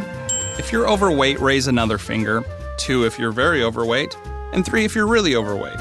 You've just taken the world's first audio prediabetes test. And if you're holding up 5 or more fingers, visit doihaveprediabetes.org or talk to your doctor. There's no excuse because prediabetes can be reversed. Brought to you by the Ad Council and its pre-diabetes awareness partners. Southern accent. Here's the Business South update from y'all.com. I'm Melissa Rhodes. Jennifer Pagliera is a Nashville-based financial planner and also a financial columnist for the Tennessean newspaper. Her latest column is a reminder for those looking to invest their assets wisely. 5 questions everyone should ask a prospective financial advisor. Selecting an advisor can be nerve-wracking, and you could be unsure of what questions to ask. So Pagliera's first question, are you a fiduciary? Are you the person that acts on behalf of another person or organization? Also, how do you get paid? Third question, where do you custody? As registered financial advisors are not allowed to come into physical contact with clients' assets. Fourth question to ask a prospective financial advisor, what services do you provide? And lastly, what's your experience? For more info on Pagliera, visit capwealthgroup.com. Business news, headlines, and more at y'all.com. And thank you, Melissa, for that. And I was just taking those notes as I need to go in and see my financial advisor and tell him what to do with all the dozens of coins I've got wrapped up in the car and see what I can do with that. And I think I can trust my financial advisor, maybe. Hour 3, y'all, is coming up. We've got to look at some Southern sports news to start things. And then we've got an article up about the National Blue Ribbon Schools. We're going to share with you every single National Blue Ribbon School in the South is your favorite school on that list. I'll let you know right here on Y'all Talk with a Southern Accent.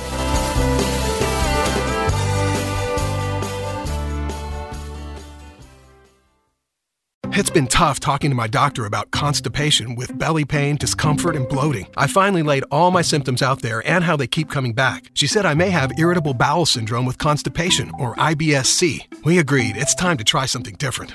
Linzess, or linaclotide, is a prescription medicine that treats IBS-C in adults. Linzess works differently than laxatives. It lets you have more frequent and complete bowel movements and helps relieve overall abdominal symptoms, belly pain, discomfort, and bloating. These symptoms were studied in combination, not individually. Do not give Linzess to children less than 6, and it should not be given to children 6 to less than 18. It may harm them. Do not take Linzess if you have a bowel blockage. Get immediate help if you develop unusual or severe stomach pain, especially with bloody or black stools. The most common side effect is diarrhea, sometimes severe. If it's severe, stop taking Linzess and call your doctor right away. Other side effects include gas, stomach area pain, and swelling. There could be more to your story with IBS-C. Visit a doctor in person or online. Say yes to Linzess. Learn more at linzess.com or call 1-800-LINZESS. Sponsored by AbbVie and Ironwood Pharmaceuticals.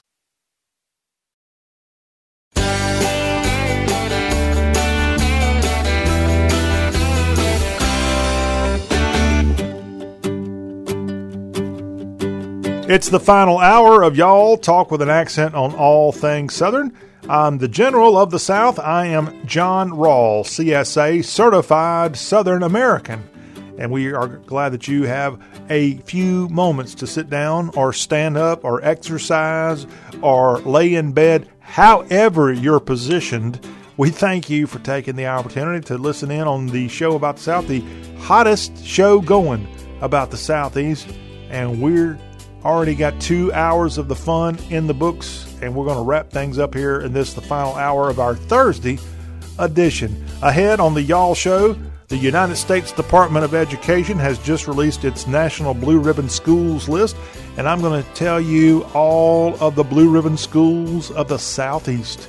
That's ahead in the next segment. Also, we've got more headlines to share with you before we get out of here in this final hour of the Y'all Show, and a look at some of the great festivals and events going on this weekend, the first weekend of fall. All that's coming up later in this third hour. 803-816-1170. That's the way to reach out to us here at the show about the South. If you've got something to say, well, we want to hear it. Also, our website is y'all.com. It is the South's homepage. Again, thank you for taking an opportunity to be with us. We hope to be your show. That's why we are here. All right. Wrapping up this third hour with a quick look at some sports headlines. We're going to tell you about the Ryder Cup. That gets underway on Friday. The big news out of the SEC this week is Luke Doty is going to be back in the starting lineup for Shane Beamer's South Carolina Gamecocks. This is the young Myrtle Beach native who played in 2020, then got hurt right when football practice began in early August, ended up missing a month due to a hurt foot, and he is scheduled to be behind center for the Gamecocks when they host the Kentucky Wildcats Saturday at Williams-Brice Stadium. This is a prime-time, under-the-lights affair at Willie B. South Carolina currently is 2-1 overall. They lost their SEC opener Between the Hedges, and Doty comes back under center after Zeb Nolan, a one-time graduate assistant who ended up saying, you know what, I think I'm going to go back and play a little football for the South Carolina SEC Gamecocks.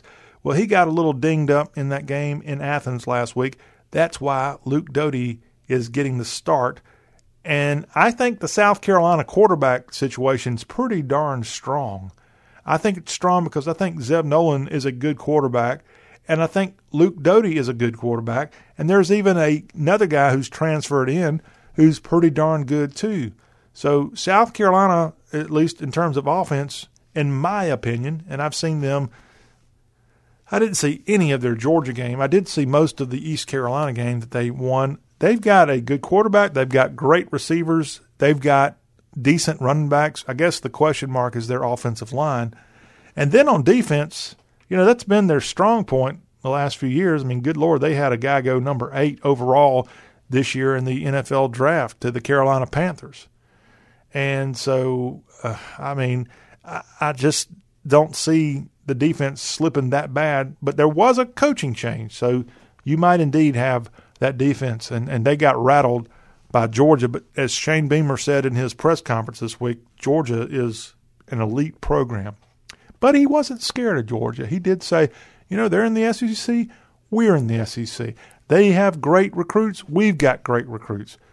They just have to, as every team has to do, figure it all out, get out there and do it and win. And that's what, maybe South Carolina's not quite Georgia, but are they Kentucky? Are they as good as what Mark Stoops has done? Kentucky sits at 3-0. Kentucky's already beat Missouri in SEC play. Kentucky is on the road against the Gamecocks. This is a crucial game, I think, to show if South Carolina can even go to a bowl game. If they can find a way to beat UK and go to 3-1, they've got a legitimate chance at winning enough games to go bowling. And that's saying a lot for a first-year coach. Kentucky, meanwhile, they barely got past Chattanooga. They did beat Missouri to their credit. And this is the kind of game Kentucky can't fall asleep and lose. Kentucky has beaten South Carolina. I think it's about 7 of the last 8 times they've faced off. They have owned the Garnet and Black. And that's pretty impressive. And it's all to the credit of Coach Stoops. That's about the same amount of time he's been at Commonwealth Stadium, a.k.a. Kroger Field. And Kentucky can continue that domination Saturday with that South Carolina matchup. But right now, South Carolina rides in with a very good quarterback, and Kentucky's also, other than the Chattanooga game, the transfer they've got there, Levis, he's got the strong, I heard somebody bragging about his arm strength and more. They just need to forget about Chattanooga and see if they can take care of business, as they've been doing for 7 of the last 8 years against the Fighting Roosters from Columbia, South Carolina. Reminder that the NFL is kicking off at NRG Stadium with a Thursday night matchup, the NFL Networks, where you can tune in starting at 8:20 Eastern, 7:20 Central. It's the Houston Texans and their backup Davis Mills behind center. He's going to be facing off against the Carolina Panthers, Christian McCaffrey, Sam Darnold. You've got so many great defensive players for the Panthers. Brian Burns out of Florida State's one of those stars. Also, they've got Morgan Fox, a guy who's come over from the Rams in the offseason that's doing really well for Matt Rule's ball club. Check this one out. Houston, which to me a little bit surprising, they're going into this game 1-1. And the Texans at home in this NFL broadcast. Thursday night football, then a whole bunch of games coming your way on Sunday on the docket, if you will, for all the action Sunday going into Monday night football as well. All right, if you want some golf, good news, the Ryder Cup is finally here. Kohler, Wisconsin is the place to be for the next couple of days, as Whistling Straits there, the Straits course there at Kohler, Wisconsin's golf course, is hosting this latest Ryder Cup.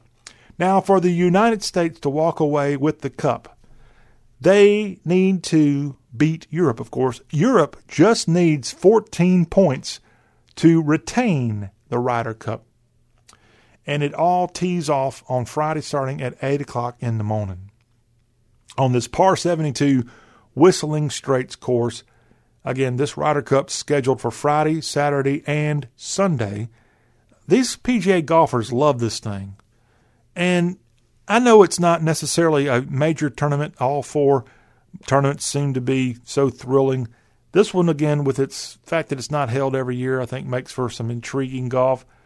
But the players like it, and it's a chance for them to kind of team up and hang out with each other. So let me walk through for a moment your players for each of the teams as we break down. I think it's 12 players per squad, both for the Europe squad and the United States squad. First up for the Europeans, who, again, are defending. All they got to do is get those 14 points, and the Ryder Cup stays with Team Europe. They are coming into Wisconsin with one heck of a golfer, the best golfer, according to many in the world right now, Spaniard Jon Rahm. Jon Rahm is ranked right now number 1, and he is making his second Ryder Cup appearance at this week's Ryder Cup. He's on Team Europe.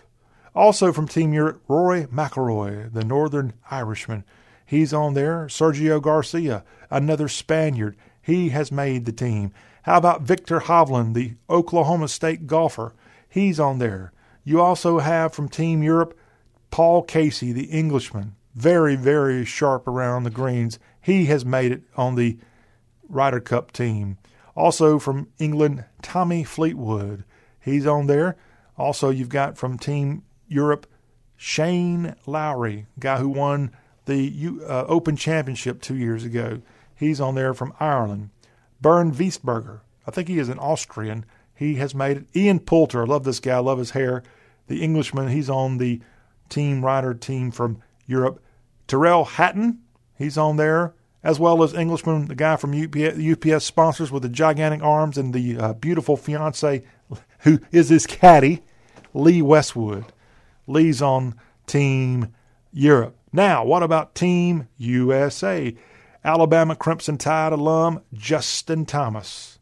I think he's number 2 in the world right now, and he is a big-time player, and he's on the Ryder Cup team. The guy that finished out the last year of golf, the PGA Tour, by winning the PGA Tour Championship, winning $15 million, winning some key events there at the end, Patrick Cantlay. He's on Team USA. Also representing the good old US of A, Texas Longhorn, Texas X, Jordan Spieth. You have from California, Xander Schauffele. From Irmo, South Carolina, Dustin Johnson, the Chanticleer. He's on Team USA. A native of Utah, Tony Finau, great guy, finally won on the PGA Tour for just the first time in the lower 48 as he won that event there just outside of New York City to start the playoffs there of the PGA Tour. Another great golfer, another great guy who played his college career at SMU, Bryson DeChambeau. Brooks Koepka, the Florida native, the Florida State alum, he is on Team USA. Daniel Berger, a Florida State alum, he's also on Team USA. California kid and Open Championship, the current holder of that, as well as I think he won the PGA Championship in the last year. Colin Morikawa is on Team USA. A good guy that grew up in Georgia, went to school at Baylor School in Chattanooga, Harris English. He's also a UGA alum. Harris English is on Team USA. Texas guy, UT guy, Scotty Scheffler on Team USA. Also, you have Matthew Fitzpatrick on Team USA, and he represents the last Team USA member. So that is the breakdown of the roster for both squads here. It is, again, the Ryder Cup from Whistling Straits. It's Team USA versus Team Europe. Europe is your defending champ. They need 14 points to retain the Ryder Cup. And if you like the good United States of America, you're going to hope that they don't get those 14 points. And this is a thing, again, you can actually get out there and cheer. You can say, hey, choke, Europe, missed that 1 foot putt. Ha, ha, ha, you missed it. Kind of like, be like Adam Sandler would be proud for the Ryder Cup. Because, Happy Gilmore, this is like perfect for fans of that. Y'all continues. After the break, the U.S. Department of Education has released its National Blue Ribbon Schools list, and I'll share it with you when we come back.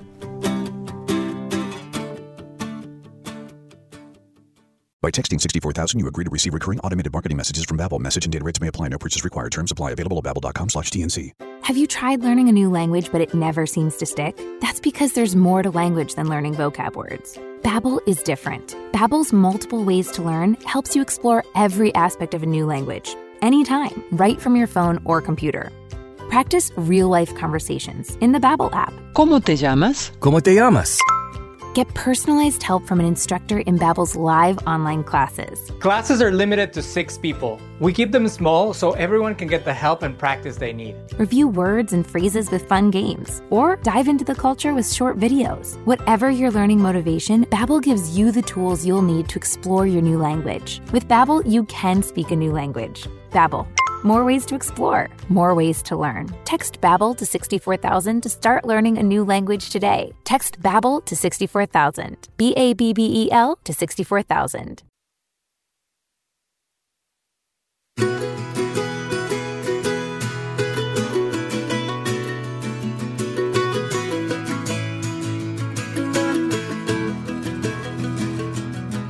She wore a dress with cherries on it, going somewhere where she'd be. Wanted a town this small, all they do is talk.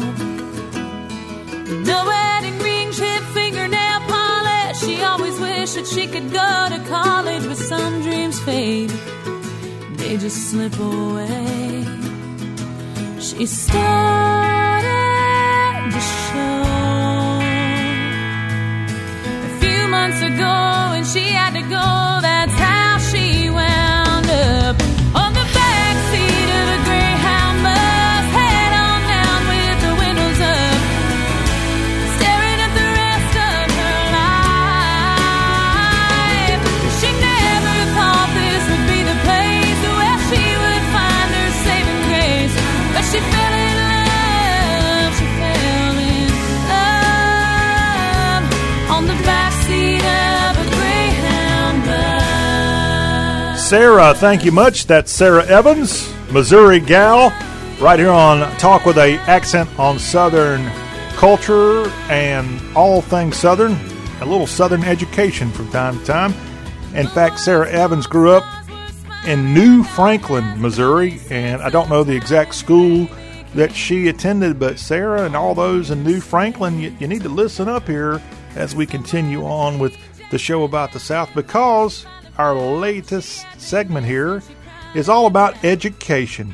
This week, the United States Department of Education has released the National Blue Ribbon Schools list. And I'm going to walk through here the winners from each of the 16 southern states. So get your number 2 pencil out. And what do they call that little thing that has the, it's more of a college type deal, but it's the thing you have to go buy at the bookstore that's got a couple of pages of blank paper. And oh gosh, see, I've already forgotten. Shame on me. Text me 803-816-1170 what that thing is called in academia that you have to have when you go take a test. I'm actually glad I've forgotten, because that was always a bad memory. Sarah, I'm sure you know what I'm talking about. That would be Sarah Evans, by the way.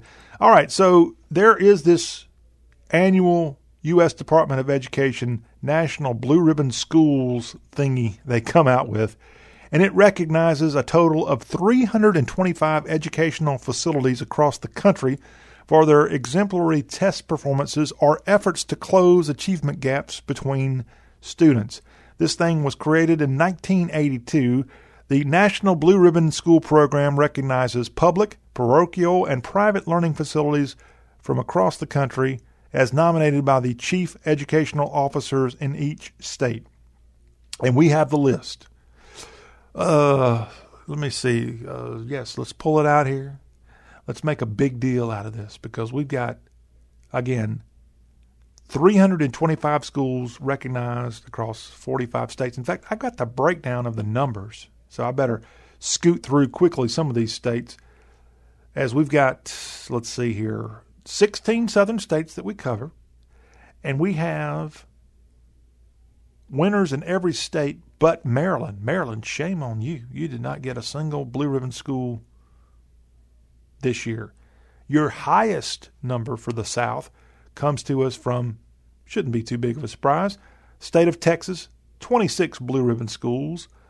And I'll just kind of quickly go through alphabetically the number, then I'll go through more detail in a second. Alabama had 5 winners. Arkansas 4. Florida had 7. Georgia 9. Kentucky had 5 blue ribbon school winners. Louisiana had 8. Maryland 0. Mississippi had 4 blue ribbon school winners. Missouri had 8. Maybe that's where one of them would be Sarah Evans's school there in New Franklin, Missouri. North Carolina 8 winners as well. Oklahoma 6. South Carolina had 5 blue ribbon schools. Tennessee 6. Texas, as we said, 26. Virginia 7. West Virginia 3. So that's kind of setting the stage. What it means is when I get to Texas, I better zip through it. So here are your blue ribbon schools for 2021 in the state of Alabama. Alabama had Bruton Elementary School in Bruton, Hall Kent Elementary School in Birmingham, McMillan International Academy in Montgomery, Mount Laurel Elementary School in Birmingham, Orange Beach Elementary School in Orange Beach, Alabama. And that, I think, wraps up Alabama. Okay? And it's going to take me a few moments to go from state to state, so don't give me an F on my assignment here, teacher. Arkansas, the 4 schools in the natural state that made the blue ribbon list: Carolyn Lewis Elementary School in Conway, Hugh Godwin Elementary School, that's in El Dorado, Arkansas, Park Magnet School, that's in Hot Springs, and in Portland, Arkansas, Portland Elementary School made the blue ribbon list. On to the state of Florida. Florida's list follows California, which had tons, naturally. So when we get to the Sunshine State, the winners were in Miami, the Academia Charter School Middle, in Orlando, Avalon Middle School, Homestead, a winner there, the Center for International Education, a Cambridge Associate School. Also in the state of Florida, a winner comes from Pembroke Pines, the Charter School of Excellence at Davie. Jacksonville Beach Elementary School in Jacksonville Beach there in Duval County. It's on the list, as well as the Dade School District's Somerset Academy Silver Palms and Homestead. And finally, the last Florida school on the Blue Ribbons list, Terrace Community Middle School, that is in Tampa. We move on to the Peach State of Georgia and its listing of schools on the 2021 National Blue Ribbon Schools. This in the all public and non-public schools breakdown. In Georgia, Bleckley County High School, Cochran, Georgia. Salute. In Peachtree City, Crabapple Lane Elementary School made the list. In Jonesboro, Georgia, Elite Scholars Academy School.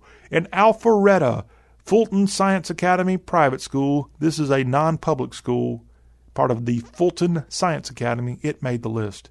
In Bishop, Georgia, part of the Oconee County School District, High Shoals Elementary School.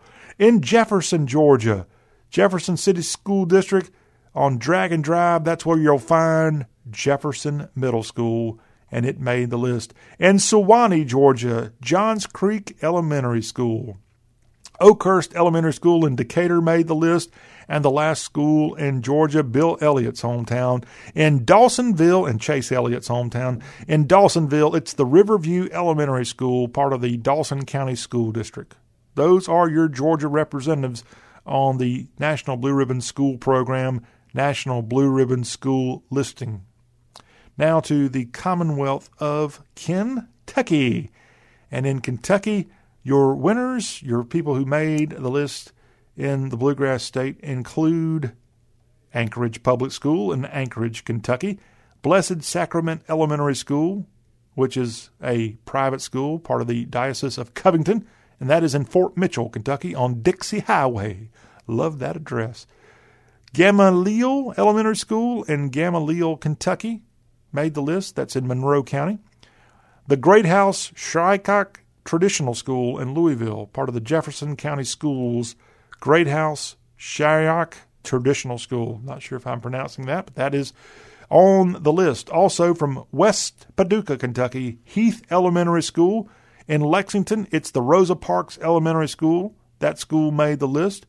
In Erlanger, Kentucky, I think that's just outside of Florence, there, as part of the Diocese of Covington, another Catholic school, St. Henry District High School. In Erlanger, it made the list of the Blue Ribbon Schools of America. To the Pelican State. In Metairie, Airline Park Academy for Advanced Studies. It's on the list. So is Baton Rouge Magnet High School in Baton Rouge. In New Orleans, the Benjamin Franklin Magnet High School on Leon C. Simon Drive. It's on the list. In Gretna, Gretna No. 2 Academy for Advanced Studies is a Blue Ribbon School. Lake Forest Elementary Charter School in New Orleans is on the list. Covington St. Paul School, that's part of the Archdiocese of New Orleans. It's a Blue Ribbon School. Another Blue Ribbon School is another Archdiocese of New Orleans school. St. Scholastica Academy in Covington. It's on the list. So Covington's 2 Catholic schools, St. Paul's School and St. Scholastica, both on the Blue Ribbons list. Our last school in the state of Louisiana comes to us from East Baton Rouge in the school district there, West Dell Heights Academic Magnet in Baton Rouge. It is on the list. Now we move on to Maryland. Didn't have any, so we got to move on to the Magnolia State of Mississippi. And here we go. In Brandon, Mississippi, Brandon Elementary School made the list. In Oxford, Della Davidson Elementary School, part of the Oxford School District. Go Chargers. It's on the list. In Kiln, Mississippi, East Hancock Elementary School. That is Brett Favre's hometown. And congratulations to all the folks. I think Brett Favre's daddy was a coach or something in that school district at one time. Also, part of the nearby Harrison County School District on the Mississippi Gulf Coast, Woolmarket Elementary School is the final of 4 schools from Mississippi on the National Blue Ribbon School list. In the Show Me State of Missouri, and Sarah Evans, I'm going to be looking for New Franklin here. In Bloomfield, Missouri, Bloomfield Middle School is on the list. In Lee's Summit, Delta Woods Middle School. In St. Charles, Missouri, Francis Howell Middle School. In Mansfield, Missouri, Mansfield Junior High School is a Blue Ribbon school. Way up in the north end of the state, Kirkwood, Missouri, North Kirkwood Middle School. In Urbana, Missouri, Skyline Middle School. In Battlefield, Missouri, Wilson's Creek 5-6 Intermediate School. That would be the home of the Civil War battlefield of Wilson's Creek. Or should I say Wilson's Creek? That's where that is. And in Wydown, Missouri, just outside of St. Louis, it's the Wydown Middle School, part of the School of Clayton District. It is your last Missouri district or school on the National Blue Ribbon School list. Again, the U.S. Department of Education releasing this list this week. So congratulations to all. And sorry, Sarah, your school is not a Blue Ribbon school, but maybe when you were there it was. Now, moving on to North Carolina and the schools from the Old North State that have made the list of schools on the list of Blue Ribbon schools. And moving on to North Carolina, we find in Warrensville, North Carolina, you have the Blue Ridge Elementary School. In Marshall, North Carolina, Brush Creek Elementary School. Elkin, North Carolina's Elkin Middle School. Pearsontown Elementary School, that's in Durham, North Carolina. In Burgall, North Carolina, Pender Early College High School. That's on the list. Also in Wilson, North Carolina, Sally B. Howard Charter School. Sampson Early College High School in Clinton, North Carolina is on the Blue Ribbon list. And lastly, from North Carolina, in the town of Vale, Union Elementary School, part of the Lincoln County School District, is a North Carolina school on the Blue Ribbon list. To the Sooner State of Oklahoma, you've got in Oklahoma City, the state capital, Brink Junior High School. In Enid, Oklahoma, Chisholm Middle School. In McAllister, Oklahoma, Edmund Doyle Elementary School. Also in Enid, Oklahoma, the Hoover Elementary School made the list. Laverne, Oklahoma's Laverne Elementary School made the list. And in Chickasha, Oklahoma, Pioneer School, it's on the list. It's part of the Pioneer Public School District, and it is a Blue Ribbon school. On now to South Carolina and the listing of schools from the Palmetto State. Go Tigers! In Clemson, Clemson Elementary School is a Blue Ribbon winner.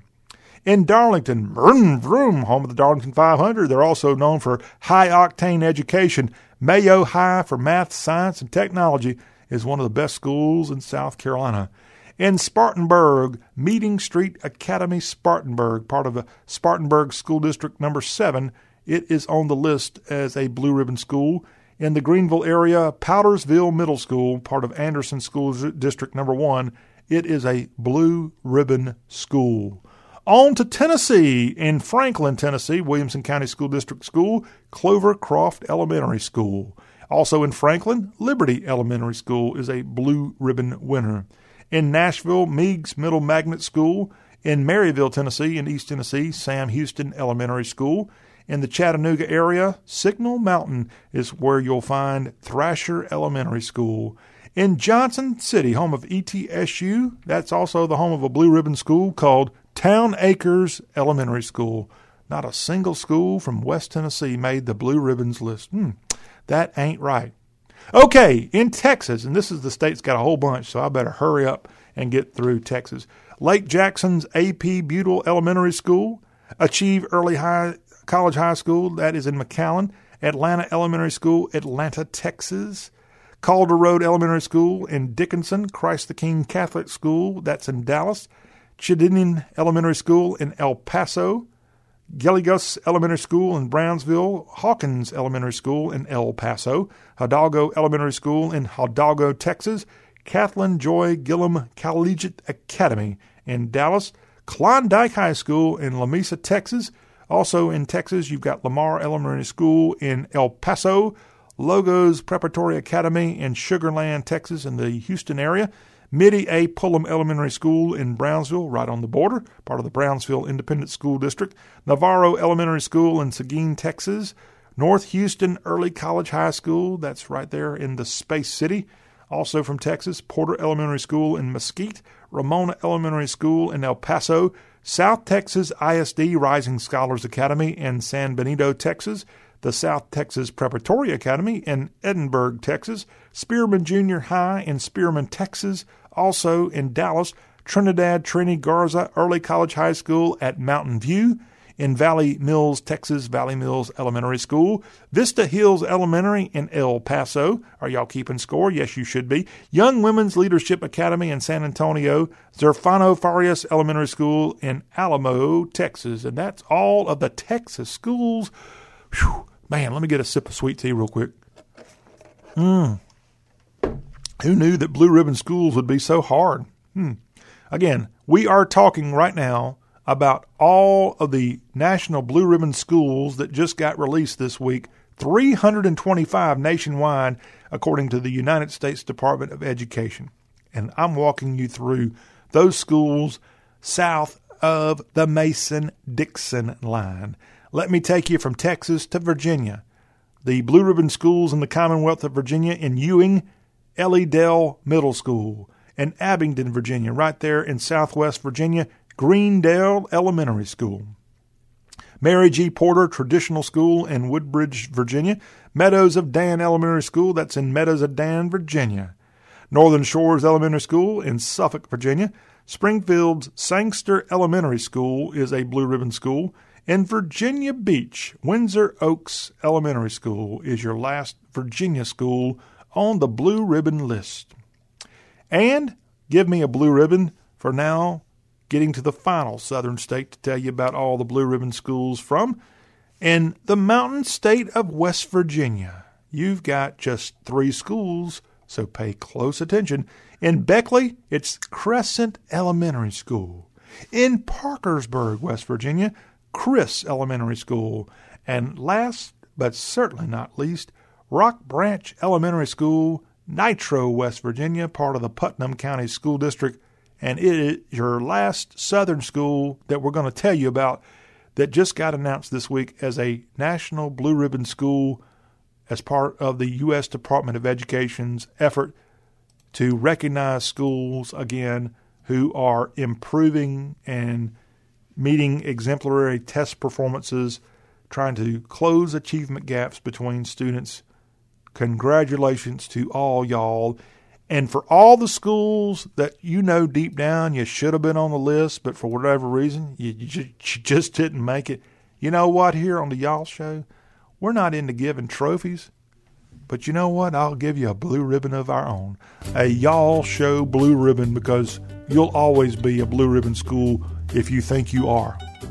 When the Y'all Show continues, from education to the headlines of the day, we'll catch you up on that right after the break. Before the hour's up, we'll take a look at some of the great festivals going on this weekend across Dixie. All that right here on The Y'all Show.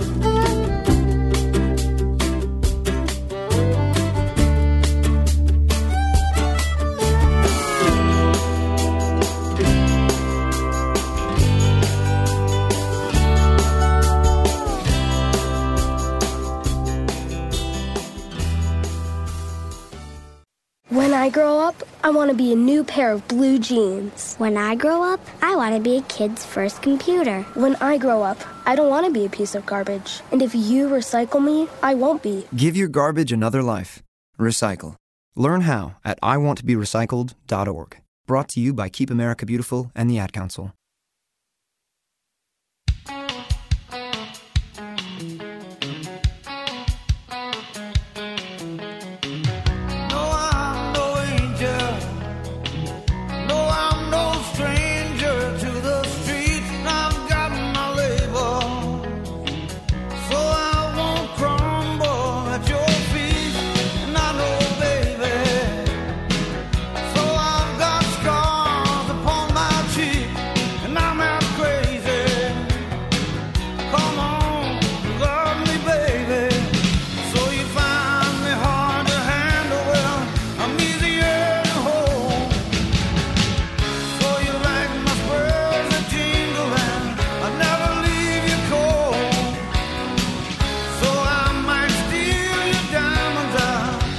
Thank you, Mr. Allman. We are the Y'all Show, and we've got just a handful of minutes left here. So before we get out of here on this edition of Talk with a Southern Accent, let me fill you in on a few other headlines across the Southland today. And news out of Memphis. FedEx is going to increase their shipping rates in the new year of 2022. Oh, no. Say it ain't so there, Fred Smith. Yes, sky-high inflation and raising prices on everything people buy. That's not going to include going through FedEx. As FedEx says, on January 3rd, shipping rates across all service platforms will increase by an average of 5.9%. Ouch. Ouch. FedEx says the changes reflect incremental costs associated with the challenging operating environment while enabling the shipping giant out of Memphis to continue investing in service enhancement and other areas to serve customers more effectively and efficiently. Now, I haven't heard about this. I haven't thought about this until just now. But I'm not so sure they're going to be able to get away with just a 5.9% increase. And here's my thinking. Almost every other job sector over the last couple of months, because of people not working so much, they've had to boost up their income. They've had to rather boost up their wages. And FedEx and UPS have always been known to pay their employees rather well. Well, guess what? If you're a FedEx or UPS worker and you've been making good money, but you find out the guys who've been tossing burgers down at the local fast food place just doubled their income in the last couple of months, you're going to be thinking, hey, I need to double my income, Fred Smith. And look for this, I guess, and I know FedEx is not unionized. UPS is. And they get paid well. But anytime you get paid well, you're always thinking, I think I need a little bit more. And so I wonder what's going to happen from a kind of nagging standpoint of the employees of FedEx and UPS, if that's not going to make a dramatic more than 5.9% bump in the New Year's. But that is what they've announced so far this week in terms of a rise in shipping costs in 2022. Also out of Tennessee, we'll take you from Memphis to Sevierville. Can you imagine this? The world's largest convenience store has had a groundbreaking ceremony. I'm sorry, it's getting ready on Friday to have the groundbreaking ceremony, and it is a groundbreaking ceremony for Buc-ee's. Buc-ee's will be at exit 407. Now, this, again, is the Texas-based chain, and with this newest location in East Tennessee, this will be the largest convenience store in the world. And it's going to be put on with the Buc-ee's brand, but this thing's actually going to be a collaboration between a company called KITUWAH LLC, Kituwa, and it's a collaboration with the Eastern Band of Cherokee Indians. And they're going to be having a 74,000 square foot Buc-ee's Family Travel Center on I-40 at exit 407. It will have 120 fueling positions, EV charging stations, and a car wash that's over 250 feet long. And if you don't have anything to do make your way to exit 407 in Sevierville, right around Dolly Parton's hometown, and therefore you can watch the groundbreaking Friday for the world's biggest convenience store in Sevierville, Tennessee. It is part of a 200-acre development project there in Sevierville. It's referred to as Project 407, the gateway to adventure.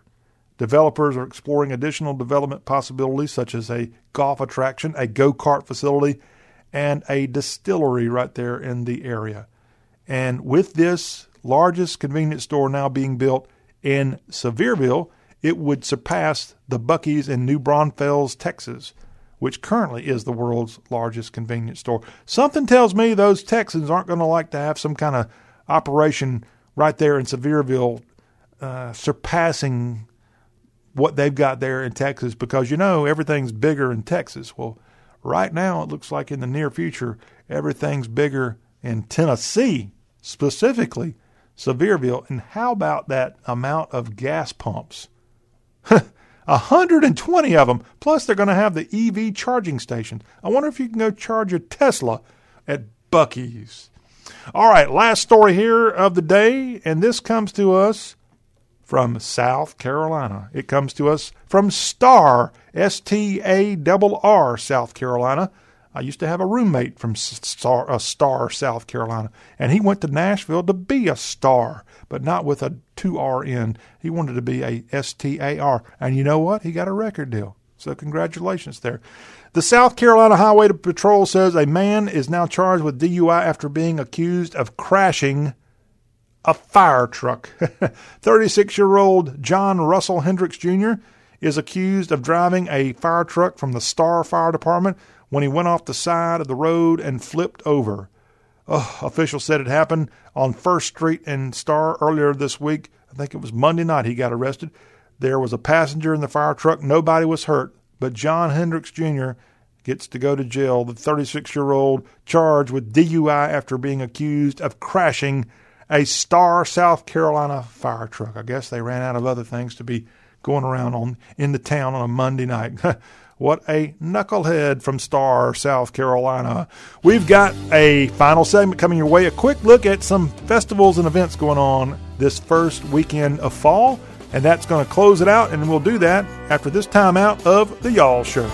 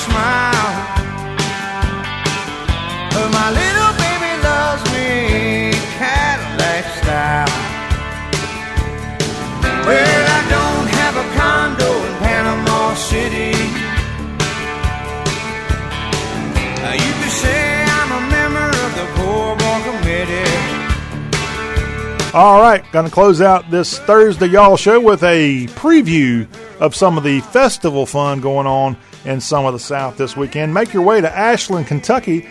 This weekend on Saturday, it's the Foxfire Music and Arts Festival with Whiskey Myers. That, again, in Ashland, Kentucky at the Port of Ashland. And that's going on this weekend. Also in Marlinton, West Virginia this weekend, it's the Autumn Harvest Festival on 8th Street. And that's going on here this first weekend of fall. We're not quite in October. I'm John Rawl. We're looking at these festivals here as we wrap up this Thursday Y'all Show. Hey, in Montgomery, Alabama this weekend, Tavern Fest 2021 featuring Wet Willie. And that's taking place at Old Alabama Town Saturday from 5 to 10 o'clock at night. Go to Old Alabama Town. I think that's right in the heart of Montgomery for Tavern Fest 2021. In the state of Florida this weekend, got a couple of fun things going on, and I'll share with you just a little bit of the fun. At the Central Florida Fair in Orlando, ooh, this looks like a lot of fun, Sunday, Rebel Rock Festival. Stage Left Entertainment presents Taco Metal Party hosted by Jose Metal Ambassador Mangan at the Central Florida Fairgrounds in Orlando. That's going on this very weekend. In St. Augustine, TLC's celebration of Crazy Sexy Cool with Bone Thugs in Harmony. and a lovely place, St. Augustine. I don't know how lovely it's going to be after this thing goes on. One other thing, I thought this was interesting to point out. In Jacksonville at the Glass Factory Saturday, it is Sawgrass Festival. Music, live music, and a whole lot more things going on at the Glass Factory in Jacksonville, Florida this weekend. Also this weekend in the state of North Carolina. Plenty of fun throughout the state. And in Gastonia, not all that far from Charlotte, it's the Carolina Catfish Festival at East Ridge Mall. Can you imagine a mall hosting a catfish festival? Well, they're going to do just that. In Kenansville, it is the 2021 Muscadine Festival, and that's at the Fairgrounds Drive in Kenansville, North Carolina. That's taking place most of the day on Saturday. Can't talk about the Carolinas without throwing a little fun on the south side of that state line. And in South Carolina this weekend, oh, I love this one, the Okra Strut in Irmo, South Carolina, right around the corner from Lisa Gibbons' childhood home. At the Irmo Community Park, it is Okra Strut 2021 in Irmo. That's spelled IRMO.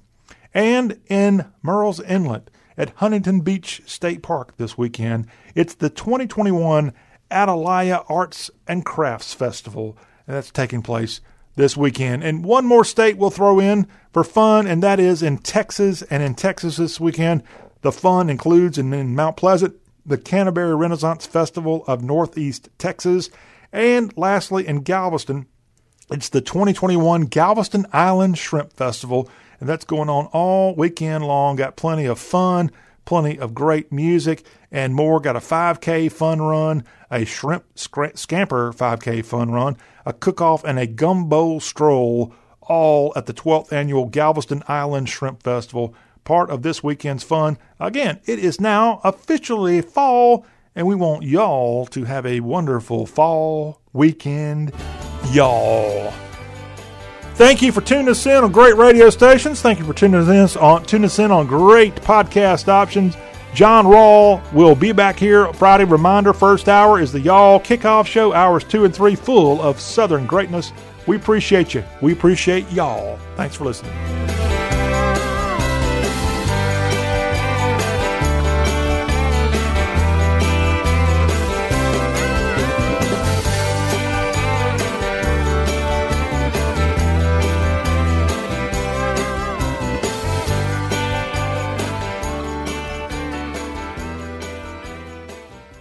It's been tough talking to my doctor about constipation with belly pain, discomfort, and bloating. I finally laid all my symptoms out there and how they keep coming back. She said I may have irritable bowel syndrome with constipation, or IBS-C. We agreed it's time to try something different. Linzess, or linaclotide, is a prescription medicine that treats IBS-C in adults. Linzess works differently than laxatives. It lets you have more frequent and complete bowel movements and helps relieve overall abdominal symptoms, belly pain, discomfort, and bloating. These symptoms were studied in combination, not individually. Do not give Linzess to children less than 6, and it should not be given to children 6 to less than 18. It may harm them. Do not take Linzess if you have a bowel blockage. Get immediate help if you develop unusual or severe stomach pain, especially with bloody or black stools. The most common side effect is diarrhea, sometimes severe. If it's severe, stop taking Linzess and call your doctor right away. Other side effects include gas, stomach area pain, and swelling. There could be more to your story with IBS-C. Visit a doctor in person or online. Say yes to Linzess. Learn more at linzess.com or call 1-800-LINZESS. Sponsored by AbbVie and Ironwood Pharmaceuticals.